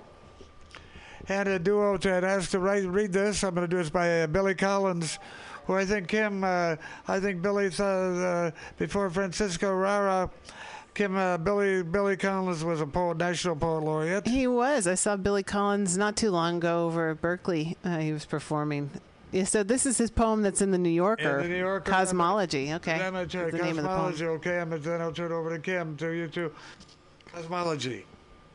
I never put much stock in the image of the earth resting on the backs of 4 elephants who are standing on the back of a sea turtle, who in turn who is in turn supported by an infinite regression of turtles disappearing into a bottomless forever. I mean, how could you get them all to stay still? Now that we are the subject, my substitute picture would have the earth with its entire population of people and things resting on the head of Keith Richards, who's holding a Marlboro in one hand and a bottle of Jack Daniels in the other. As long as Keith gets talking about the influence of the blues on the Rolling Stones, the earth will continue to spin merrily and revolve in a timely manner around the sun. But if he changes the subject or even pauses too long, it's pretty much curtains for us all. Unless, of course, one person somehow survives being hurtled into the frigidity of outer space, then we would have a movie on our hands. But wait, these wouldn't be any hands to write the script. There wouldn't be any hands to write the scripts or make the movie, and no theaters either, no buttered popcorn, no giant Pepsi. Putting that aside, let's imagine Keith standing on the other Rolling Stones, who are standing on the shoulders of Muddy Waters, or Freddie King, or were it not for that endless stack of turtles, one on top of the other all the way down, Muddy Waters would be still standing on nothing at all. Would be standing on nothing at all. Thank you, Billy Collins. Thank you, Billy and Collins. Hey, Kim Shuck, you have a few announcements and maybe some poetry to read. And one of the announcements, I think, has to do with Bookstore Row, 24th Street, which is Adobe, which is... not Adobe. Which is Stray Cat. Is it Stray Cat? Alley Cat, and then his Modern Times. Maybe too far down 24th Street to survive. I don't know. But anyway, they're giving out the Ghost. Is that right? Tell us about what's happening. That's my understanding. I do a poetry series at Modern Times, and the next one in my series is the last one. What's happening then? After that, we're going to move it someplace else. What's happening on the last one? On the last one, we're having a potluck and a giant reading. We've got 3 people who are incredible who are featuring, but we'd like to encourage the other people who read at the series before to come by and, bring a food, bring a poem. And we're going to see it out in grand style on November 13th. November 13th. Yeah. And that's a Sunday, right? It's the second Sunday in November. And we're still negotiating what time we're starting, but it definitely is starting before 4 o'clock this time. So we're going to do it right. I hold out a hope, actually, that we might resurrect it, but who knows? I'm not really sure. It's a thin hope. I mean, Marcus Books came back, and we thought we'd seen the last of that. Yeah. I feel like our city has cancer. And that, it's really not good right now. And when an institution that has served really most of the underrepresented communities in the city for 45 years. Wow. 45 years is going under because of, the rent increases for businesses, because we seem to need more ironic coffee houses and more, molecular gastronomy and, that sort of thing. I just don't get it. I don't get it. I was a regular at Modern Times when they're on Valencia Street. Yes. And now explain about the rents going up and all of that. They had to move to 24th Street, and apparently the keeping the head above water just wasn't happening. But here they are, and here you are, and here there's going to be a party there tomorrow, I believe. That's what I hear. I didn't know about that one. I just knew about the one on the 13th of November. So that'll be the 13th. That's the day after my B-Day, where I'm going to be turning 79 years old. Oh, yeah. So who's to say how long I got? But anyway, I'm still here now. Hopefully we'll make the next one. And on November 13th, Bloodflower and I and James Ellis and E.K. Keith and Jennifer Barone, we're going to be performing from 5 to 7 o'clock at Adobe Books. So you have to come early and come to my gig, too. Perhaps we will cruise over like early. A rather poetic weekend. It does sound like a rather poetic weekend, so people can kind of, take that poetic stroll up and down 24th Street and hear some music, hear some poetry, and we'll have a community day over there. I think it'd be done. Bookshop Row or the 24th Street stroll is what I call it. Back in the 50s, I was up and down Grant Street. Beatniks are called. I turned 30 on that street that some called Love, others called Hate Street. At the end of that summer, they called the Summer of Love, 1967. And it looks like this time through, I'm going to be on 24th Street, from Grant Avenue to Hate Street, and now 24th Street are sold. Let's keep it that way. Take it away, Kim. Okay, so this Sunday, let's tell us, at 2 o'clock, at Bird and Beckett Books, another great institution. Indeed. Bird is Charlie Parker, Beckett is Samuel Beckett, and bring it all back home. Right. Go ahead, tell us. So we're celebrating San Francisco, alas, one of our late poets in San Francisco, Susan Heron Sibbett. I have a short story about Susan Sibbett. She was having me read some of her poems one time in a cafe, and I was reading through them, and one of them said something about her not being famous, and she spent her career not seeking that, but rather teaching children through California Poets in the School. She was a director, she was a treasurer, she'd done almost anything that one could do for California Poets in the Schools. And I'm sitting there reading that poem. I looked up, and behind her in the window, there's a child who is clearly screaming her name, but we can't hear him because of the window in between, and pointing her out to his mother. And I said, "Turn around, Susan, you are famous." Shoot. In a bigger way, That's in a more important way. She was an amazing woman. She was a very good friend of mine, and she passed away some years back. But they've come out with a posthumous book for her called Great Blue. and I've been really enjoying it. I wanted to read a couple poems out of it. Let's do that. Let's bring her back to life. Absolutely. This is called Caesura. The middle daughter was always anxious. She was missing something, like those breaks in the middle of an old poem. Beowulf. She was puzzled. When she first read it, the pause or space, the line balanced, who put it there, what was it for, the breath, a natural break, to speak, the long and consonnated line. Some looked at the common, scrunched thingness, all rumbled together into the tub of sound, and never noticed the silent center, or how the family made decisions, balanced in that weighing. The older ones needed the younger ones. The younger ones had to have them, but where was the break? Where was the break? Take it out. That's food for thought. That's what I call food for thought.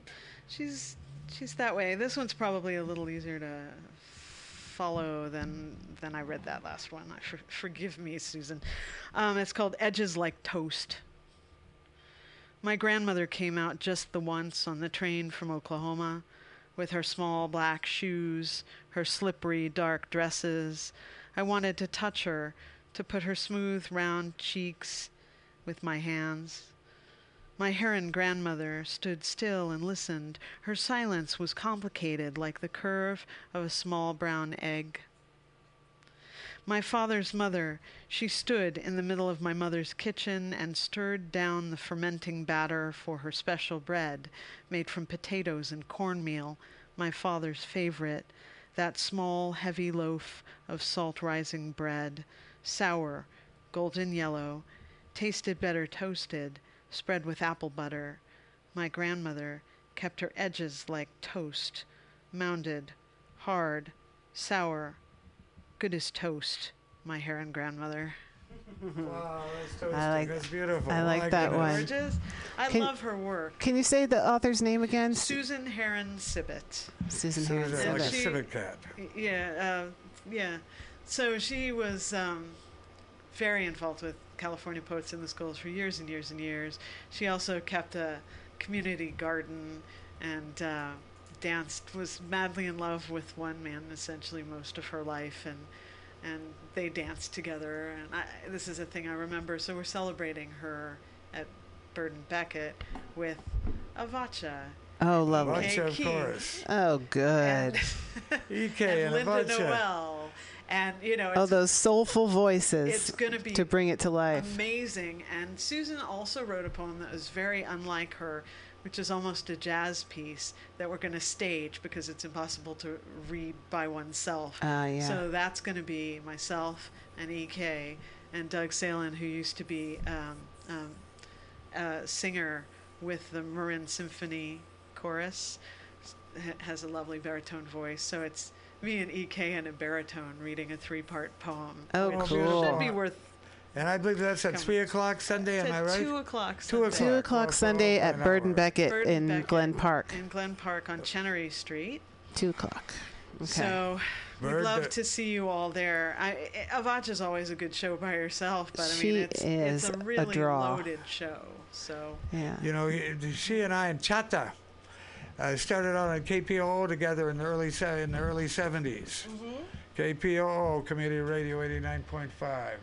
And here I am still doing after many, many decades. And so here she be, and here we be, and it's the we is. So I'll see you, if not before. Why don't you come in next Friday, and we'll let people know what's happening on that weekend. Lots of stuff that weekend, too. I shall do that. But 79th B-Day, 79, oh my goodness. And Modern Times, still at it. So by all means, Kim, it's so good to see you. It's always and let me say, and I say, Kim has also made the short list for the Poet Laureate. Is that right? That is correct. And so, so anybody likes to lend a hand and say, Kim Schock, Poet Laureate, here we are. And right, Dave? And we find out in February, is it? I don't know. I feel they like said by the end of the year. Oh, by the end of the year. Sort of coming up a pace. I know, right? Yeah, there's a small group from the. There's a. What I was about to say. Here's what I was about to say. there's a small group of librarians who decide on the short list. I think you've already crossed that bar, and then it goes to the mayor, and the mayor, quote unquote, chooses the poet laureate. Is that right? Yeah, I think there's another panel in between that's made up of former laureates and sort of the authorities on poetry in the greater. I know there are a few people from. Jack Hirschman is one of them for City sure. Lights. I'd be a Jack Michelin person. In fact, have you seen that picture of me on the wall at 21st in Florida? Yes. 21st and just off Valencia. Valencia, yeah. Yeah, there's me, and hanging over me like a ghost is in fact Jack Michelin. Not a Hirschman, but a Michelin. But here we are. Enough said about that. And I believe I saw Zealous coming through. Is he here? He is. He's going to get up there in a moment. Come on by next Friday if you happen to have the time. Yeah. And we'll let people know about the fact that on the 13th you're going to be in Modern Times. Absolutely, sure. Okay. Did you mention Thank the you list? So much. Still in process is who's going to be reading on that final day for you at Modern Times. Is that right? Well, okay, so we have 3 features, and our 3 features are John Twaddell, who is a Tsimshian traditional storyteller but also a poet. We're going to have Kurt Schweigman, who is a Lakota poet, and we're going to have Tongo Eisen-Martin, who is just a local kick-ass poet. Well, shit. Well, I can't wait. I can see my B-Day, and then we'll go down the street. Well, we had been going to have a like we've had on other Saturdays, have a procession from there to the Revolution Cafe, but I think the procession could, if we could work it out, the procession could go down Bookshop Row, passing by Ellicat and Elio and what's the paper and the bookstore, and then ending up at Modern Times. Perhaps we could make that happen. That would be lovely. Let's do it. Lovely. We'll take 24th Street. Nice. And before you go, so you just handed me this really beautiful posthumous collection of poems by Susan Heron Sibbett, Great Blue, that you're going to be celebrating at Bird and Beckett this Sunday. I'd like to read a poem out of it. Please. This one's called Invocation, and this goes out to some loved ones, and I mean that. Oh, pig mother, dainty red eyes, wedgie trotters, our rowdy sow. Oh, crossbred queen, mother of thousands, lift your slit ear, your cartilaginous snout. Ruler of the swine barn, oh, mother pignut, earth nut, caria glabra. May your children ever circle and dart.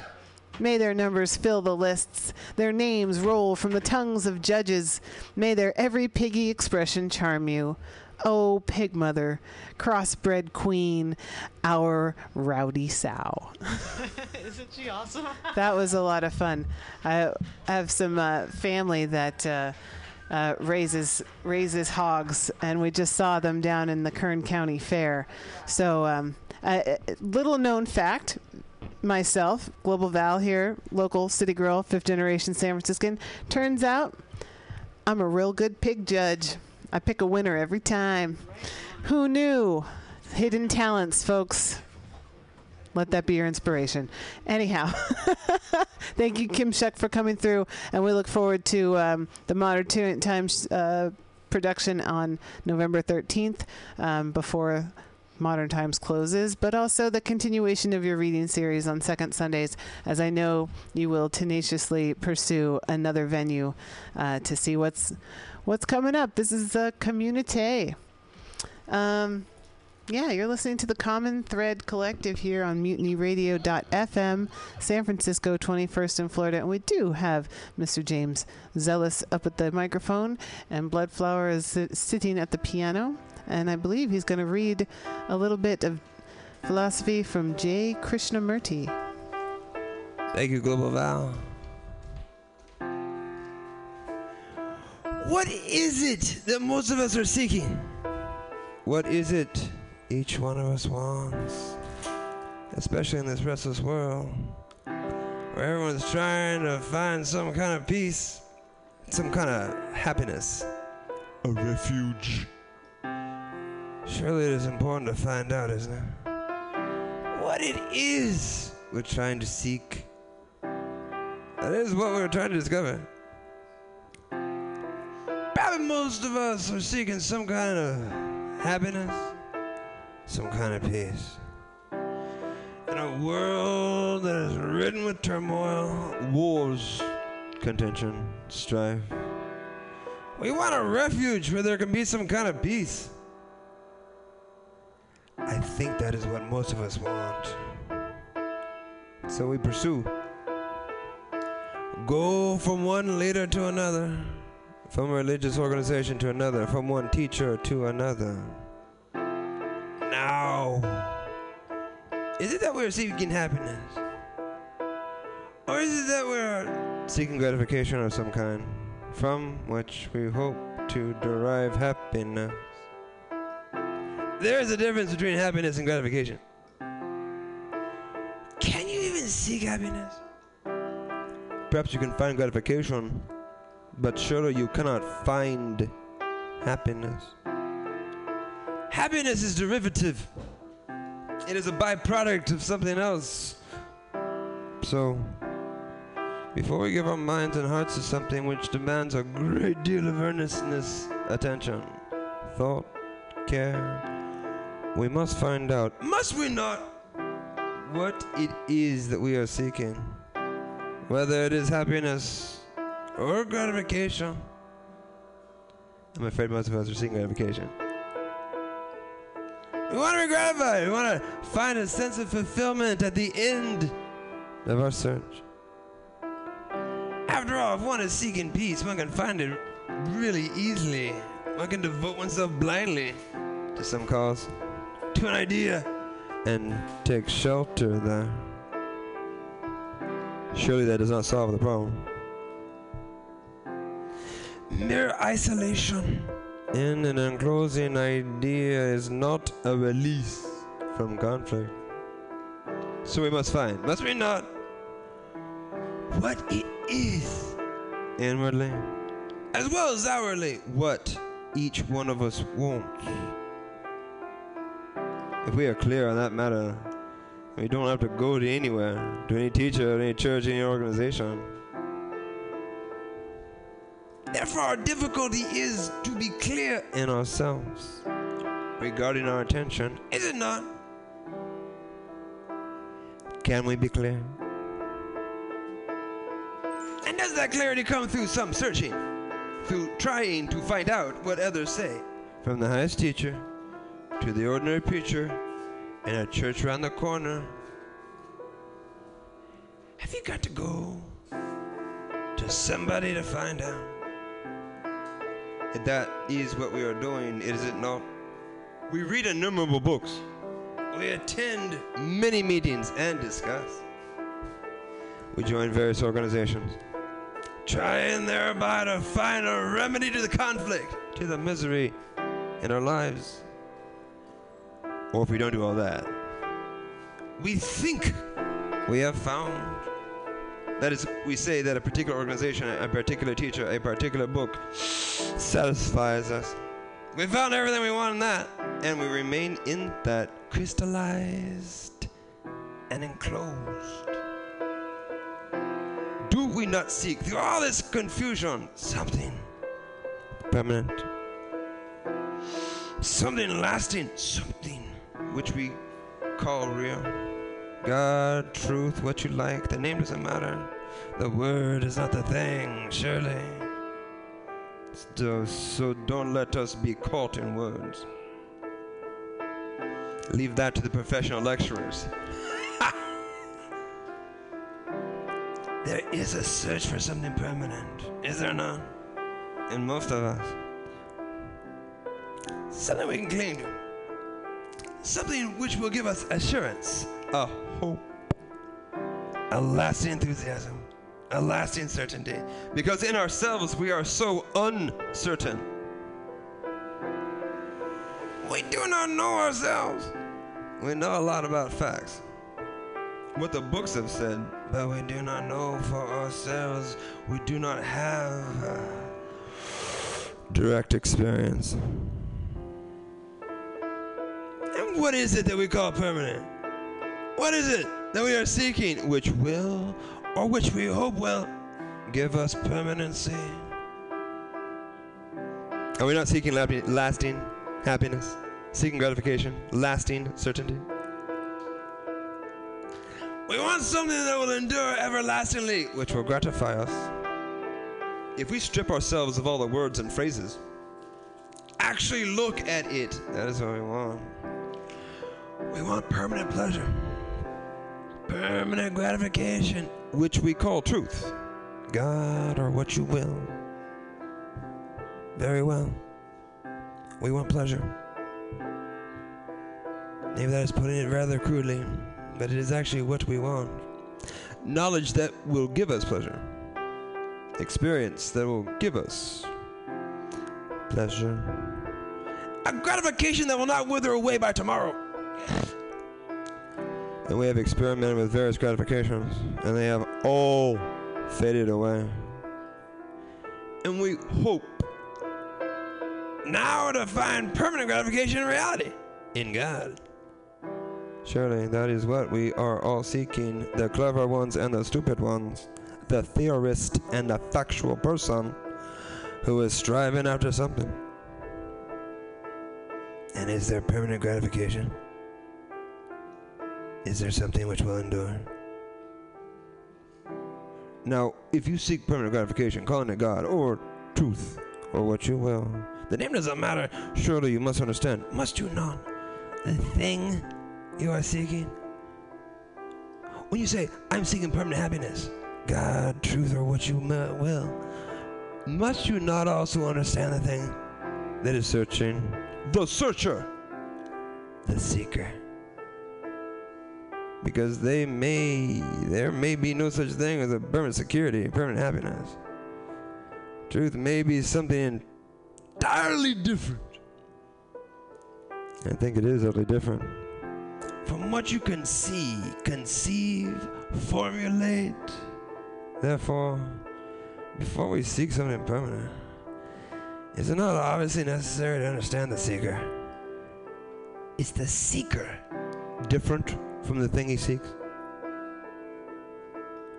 When you say, I am seeking happiness, is the seeker different from the object of his search?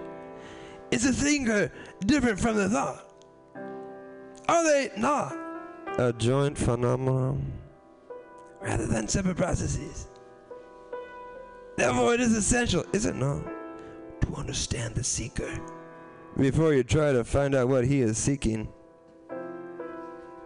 So, we've come to a point then when we ask ourselves really honestly and profoundly if peace, happiness, reality, God, or what you will can be given to us by someone else. Can this incessant search, this longing, give us that extraordinary sense of reality? That creative being which comes when we really understand ourselves. The self-knowledge through search, through following someone else, through belonging to any organization, through reading books and so on. After all, that is the main issue, is it not? That so long as I do not understand myself, I have no basis for thought. All my search will be in vain. I can escape into illusions. I can run from contention, strife, struggle. I can worship another. I can look for my salvation through someone else. But so long as I'm ignorant of myself, so long as I am unaware of the total process of myself, I have no basis for thought, for affection, for action. But that is the last thing we want, to know ourselves.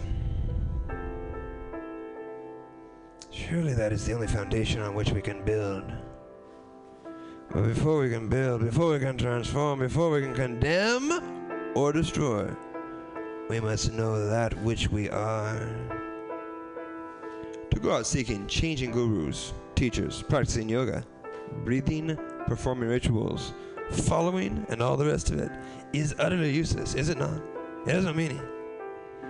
Even though the very people whom we may follow say, study yourself, Because what we are, the world is. If we are petty, jealous, vain, greedy, that is what we create about us. That is the society in which we live.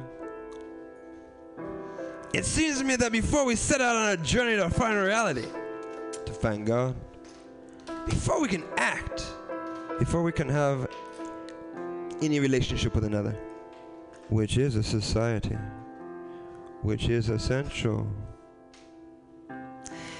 it is essential that we begin to understand ourselves first. I consider the honest person to be one who is completely concerned with this first. Not how to arrive at a particular goal.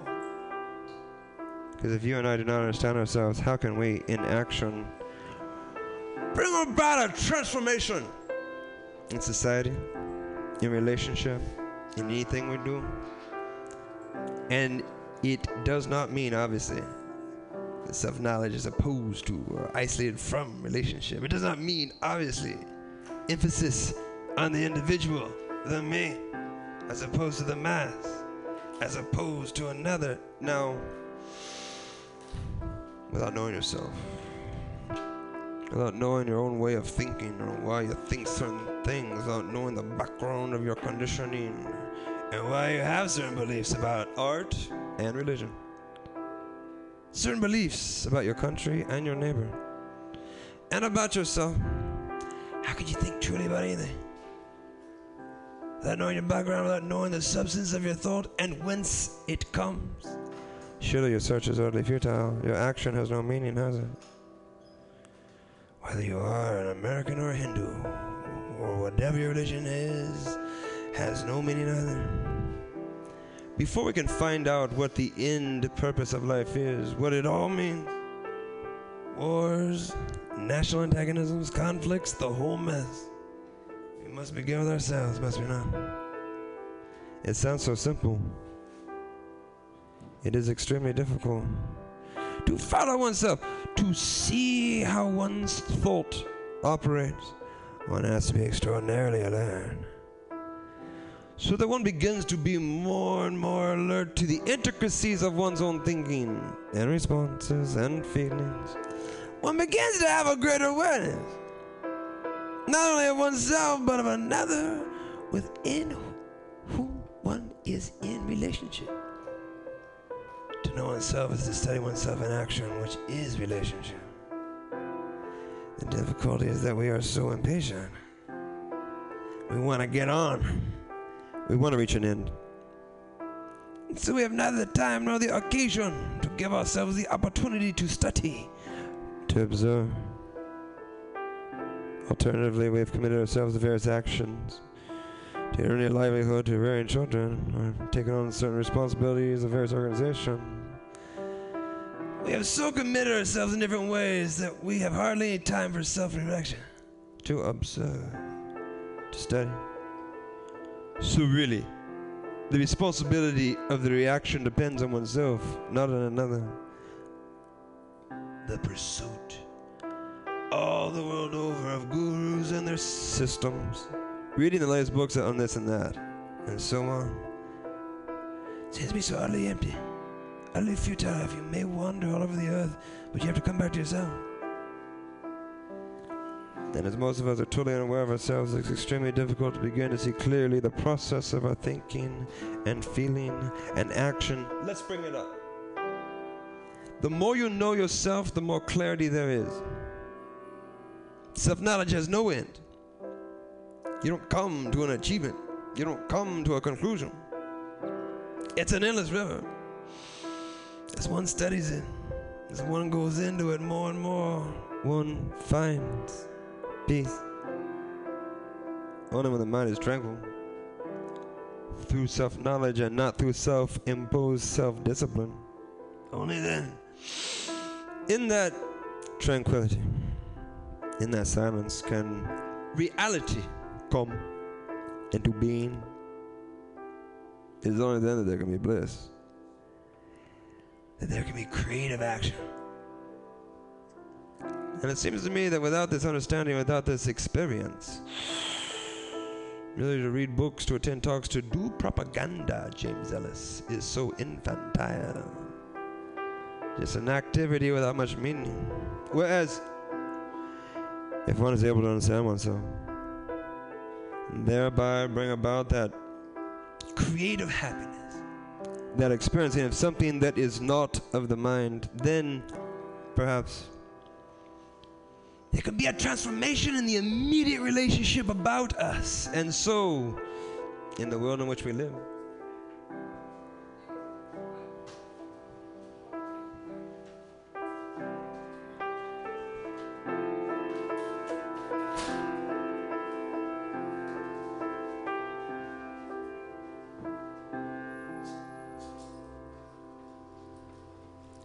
The world in which we live. Thank you, James and Bloodflower, for sharing the J. Krishnamurti meditation with us all here today on the Common Thread Collective, MutinyRadio.fm. And all I have to say to that is Shabbat Shalom. Peace. And thank God it's for Fria's Day. That's right. And I want to thank Organic Valley. This is our first run through for the next year. We're being underwritten. Is that right? That is right. Underwritten, which, because I've been broke. This will make things a lot simpler. All we have to do is come right in and sit right down and do the show. Is that right? Pretty much. And that's pretty much it. And it's been another fine show, I think. It has. And another one where we touched on a lot of points and brought a lot of folks in and did more together than any of us could do on our own. It's true. It's true. And I want to make a couple announcements about things we didn't talk about earlier. A couple of events coming up tomorrow in Oakland. From starting at 11 a.m. to 5 p.m. It's going to be the 50th anniversary of the Black Panther Party rally and concert at Frank-Ogawa Plaza in Oakland all day tomorrow. And so Saturday, October 22nd, 11 to 5. It is a free event. So October 2016 marks the 50th anniversary of the legendary organization, the Black Panther Party. To celebrate this moment, original members of the Panthers and progressive people from all over the world will descend on Oakland. And Dave's tapping me on the shoulder. And I was there then, but I was there now. I believe that... oh, here. Well, you want to tell it? Yeah, Tyler's got an event to plug as well. Hey. Tip Vicious here. Actually, I'm not involved with this one, but I was just scrolling through the social media. By the way, if you're on social media, Instagram, add us, CommonThread.Mutiny on Instagram. So yeah, I followed a lot of local artists from Sacramento and San Francisco, and one of a really great spoken word artists and upcoming hip hop artist in Sac is Dre T. I actually went to high school with this guy, but he's been doing a lot of really positive stuff in the community, and he posted this. It's #Schools-Not-Prisons presents Freedom Fest. I guess it's an all-day show. It's all ages. It's free. It's in Stockton, California, on October 28th at 3 p.m. Los Rockas, Mr. Fab, Superman, Low Leaf, and a ton of local artists and special guests will be there. Again, the event is called Schools Not Prisons Freedom Fest. So yeah, you can check out their website. Schools Not Prisons. That sounds like a worthy cause. And last October, I think it was last October, was Stop Mass Incarceration Month, and so it's good to bring that issue to light and create opportunities for education and economic, personal, cultural, educational development, and stop doing this pipeline to prison. So thanks for that. And then the other event I wanted to announce is happening on Monday.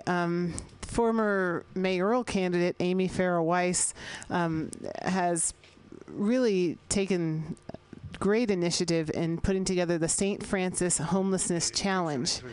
And so They're going to be hosting a community event to present cost-effective, common sense, and outcomes-driven alternatives to the propositions Q and R, which are pretty costly initiatives that many find to be ineffective policies to try to address homelessness in San Francisco. One of them bans tents from being on the sidewalk. So Amy Weiss has been working diligently on and doing a lot of outreach and research to see how San Francisco can deal with the homeless the homelessness here. So on Monday, October 24th, from 6:30 to 9 p.m. at the Soma Street Food Park, that's at 428 11th Street. That's right there, kind of, it's not too far from here. Kind of at Division Street, the Soma Street Food Park. They are, you can donate $5 to $20 to benefit the St. Francis Homelessness Challenge. Of course, no one is turned away for lack of funds. You can purchase advance tickets at Eventbrite. So here's a little bit about that event. Due to the severe shortage of available long-term shelter and supportive housing, San Francisco is tasked with finding interim solutions that address the health and transition needs of unhoused residents. For example, secure sleep, 24/7 access to toilets, on-site healing and transition services, incomes that add value to the community, etc. Creating and enforcing good neighbor agreements between unhoused and housed residents, and preventing the proliferation of further encampments. The St. Francis Homelessness Challenge is a San Francisco-based organization that challenges SF residents and local government to pilot and implement strategic and cost-effective interim actions to increase livability and reduce the pain points for unhoused residents living in transitional encampments, as well as their surrounding communities of housed neighbors and local businesses. So if you want more information, you can contact Amy Weiss, Amy Farah, that's F-A-R-A-H, Amy Farah Weiss at gmail.com. There's an event on Facebook too. So alternatives to Q&R. The St. Francis Homelessness Challenge. That's what you have to remember. And thanks everybody for being a part of the Common Thread Collective today. It's been a beautiful day here. I want to thank my guest from Women's Magazine, Gisela Tanguy from the Voodoo Cabaret. She's going to have a show next Friday in Oakland at the Rosenblum Cellars at Jack London Square. And I want to end with a poem as we explore what it means to try to get through this life. So this is a poem I wrote, and it's called A Knack for Happy. To have a knack for happy, one becomes very wealthy. Fields of fun, meadows of mischief, grams of goodness, kilos of kindness, loads of laughter, parcels of perception, acre upon acre of astonishing moments. Free from false promises, glee from the acknowledgement, safe from the searing edge of seriousness. Glow with gratitude, aspire to aptitude, relish in relaxation, invoke the imagination, sit and smile. Sit and smile, and the best thing in life is free. The best things in life are free. And that about sums it up. Hey, people, see you next week. Thanks to Organic Valley Co-op. Here we be. And for the next year, we'll be dancing free right here at Mutiny Radio. The Common Thread Collective will be casting that wide net and finding that common thread. Hey, Val, thanks for coming through. All right, we're going to go out with a little music. This music came in the mail today, so if you're a musician out there, you want to send us a package with your CD, we're at 2781 21st Street, San Francisco, California, 94110. This comes from Stephanie Keys, who actually has recently been playing with as the voice for the new Big Brother and the Holding Company. I saw her perform a couple of years back, but she's been all over the place, and she's got a new CD out called Open Road, and so we're going to go out with her song, the namesake, or the title track, Open Road. Peace, everybody. We love you. We'll see you next week. Thanks, everybody, for all your participation.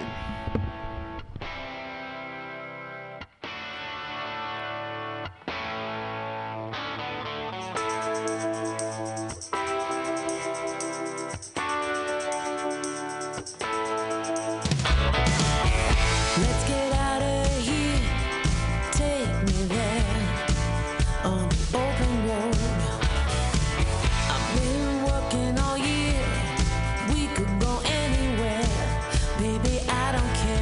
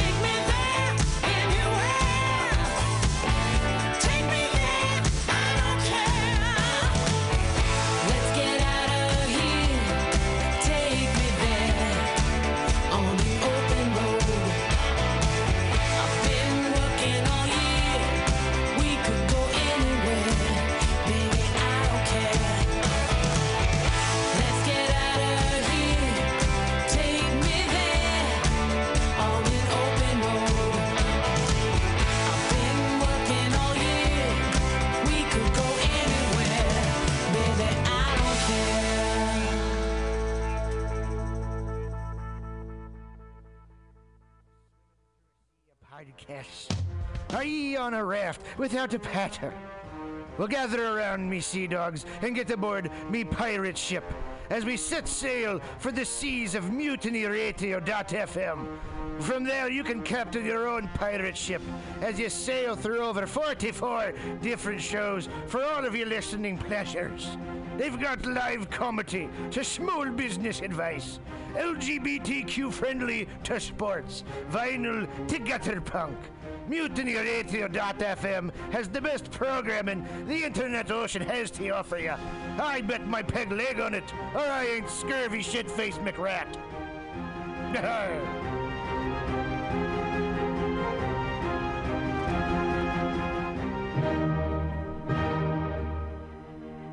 Good evening there, my friends here at MutinyRadio.fm. Chester Cashcock here, and giving you my love and regard as well as movies over there. And I just wanted to let you guys know that anytime I go swimming in my vault of rare coins and piles of filthy cash, I can't help but listen to Pamtastic's Comedy Clubhouse every Friday from 8 to 10 p.m. I mean, if anyone who knows anything about comedy knows that Pamtastics books the best of San Francisco and beyond's underground comics. It's a great showcase, and they have a fun time at Pamtastics deep in the Mission District, where you can laugh off your tushy for a mere $5 every Friday to 10 p.m. And I laugh because $5, I mean, that's what I use to wipe my tushy with. So to laugh it off for a mere $5 is indubitious. But if you can't make it to Mutiny Radio, well, don't even worry. Don't fret at all. You can simply download the podcast post-show and giggle in the comfort of anywhere, like your Aspen summer home on the mountain ridge with the kayak feeling. So all you got to do is just go to podcastics.pcrcollective.org/comedy clubhouse, or you can listen live every Friday from 8 to 10 p.m. as your host Pam Benjamin brings you the best comedy from San Francisco and beyond the universe. And what's better than the universe? It's a cash cock, honey. Yeah.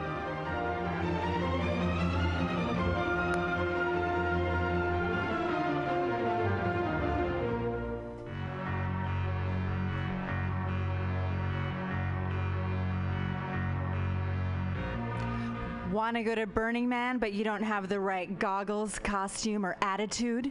Visit 20 Mission Hive at 2415 Mission Street between 20th and 21st in the heart of the Mission District.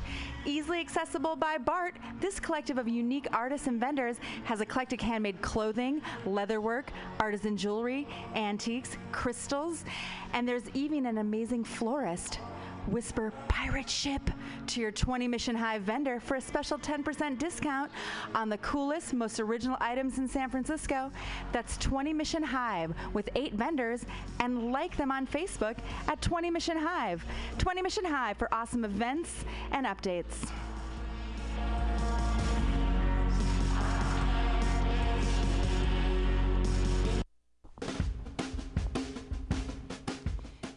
The dictionary definition of the adjective eclectic is selecting or choosing from various sources. When Bay Area musician J.D. Buell brings you Morning Train Wednesday 10 a.m. to noon on Mutiny Radio, that is exactly what he does. Select music from various sources to give you a unique listening experience.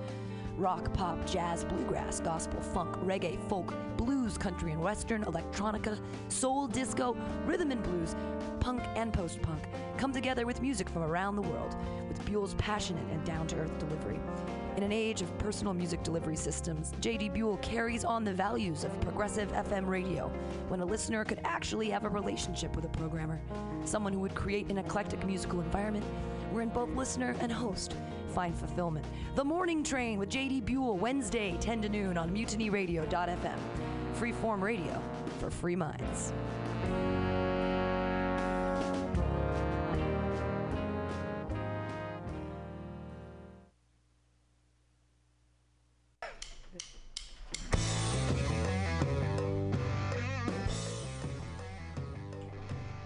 Do you need an awesome and underground space for an event? Look no further than MutinyRadio.fm.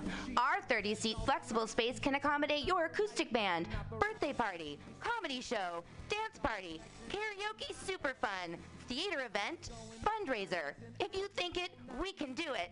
You run the door and promotion, we run the sound, space, and podcast.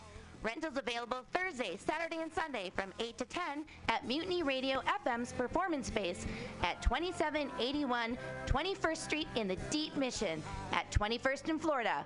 Contact Pam at pamsadai@hotmail.com for more options and booking dates. Incredible socialist prices so you can be creative in a free speech space without breaking the bank. That's Mutiny Radio Rentals every Thursday, Saturday, and Sunday from 8 to 10. Book your event now. Trying to hurt me, but boy, how it burns me whenever she touches me. And oh, I feel so lucky. Oh. Well, hey there, San Francisco. If you're looking for some delicious late-night food, I suggest you mosey on down to Bender's Bar. Inside, you can find counter offer, offering you amazing late-night food and snacks. Try the chicken biscuit. It's like your stomach's in a tasty tornado. They have exceptionally great daily ground sustainable burgers with sides of tater tots, grilled asparagus, and delicious zucchini, and creamy-licious mac and cheese. You like tacos? They got them. And from the specials, very deep fried fish sandwich to a stoner burger with a donut bun. What are those crazy potheads gonna come up with next? Go to the counter offer inside of Blender's Bar at 800 South Van Ness Avenue, San Francisco. It's located between 19th Street and 20th Street in the Mission District. Open 7 nights a week from 5 to 10 p.m. or later. Counter offer, son. Accent changed like 3 times in the course of that.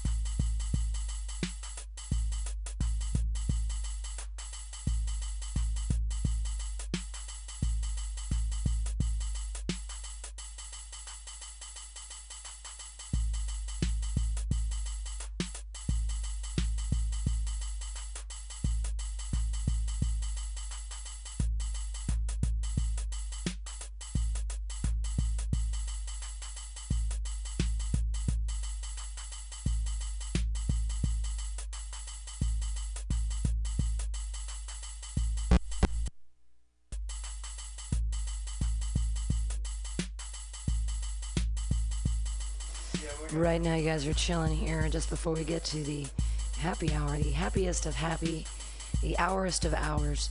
Today, in between the ones and twos, playing the Miggity Moogs, the Moogie Blues, if you will, is going to be Pervert Fervor. So, lucky you, motherfuckers. Boopity boop, boopity boop, boop. We're going to have a happy time at happy hour. If you want to go get a beer, it's down the street. Just don't drink it outside. Just drink it inside. You gotta drink it inside. Gotta drink it inside.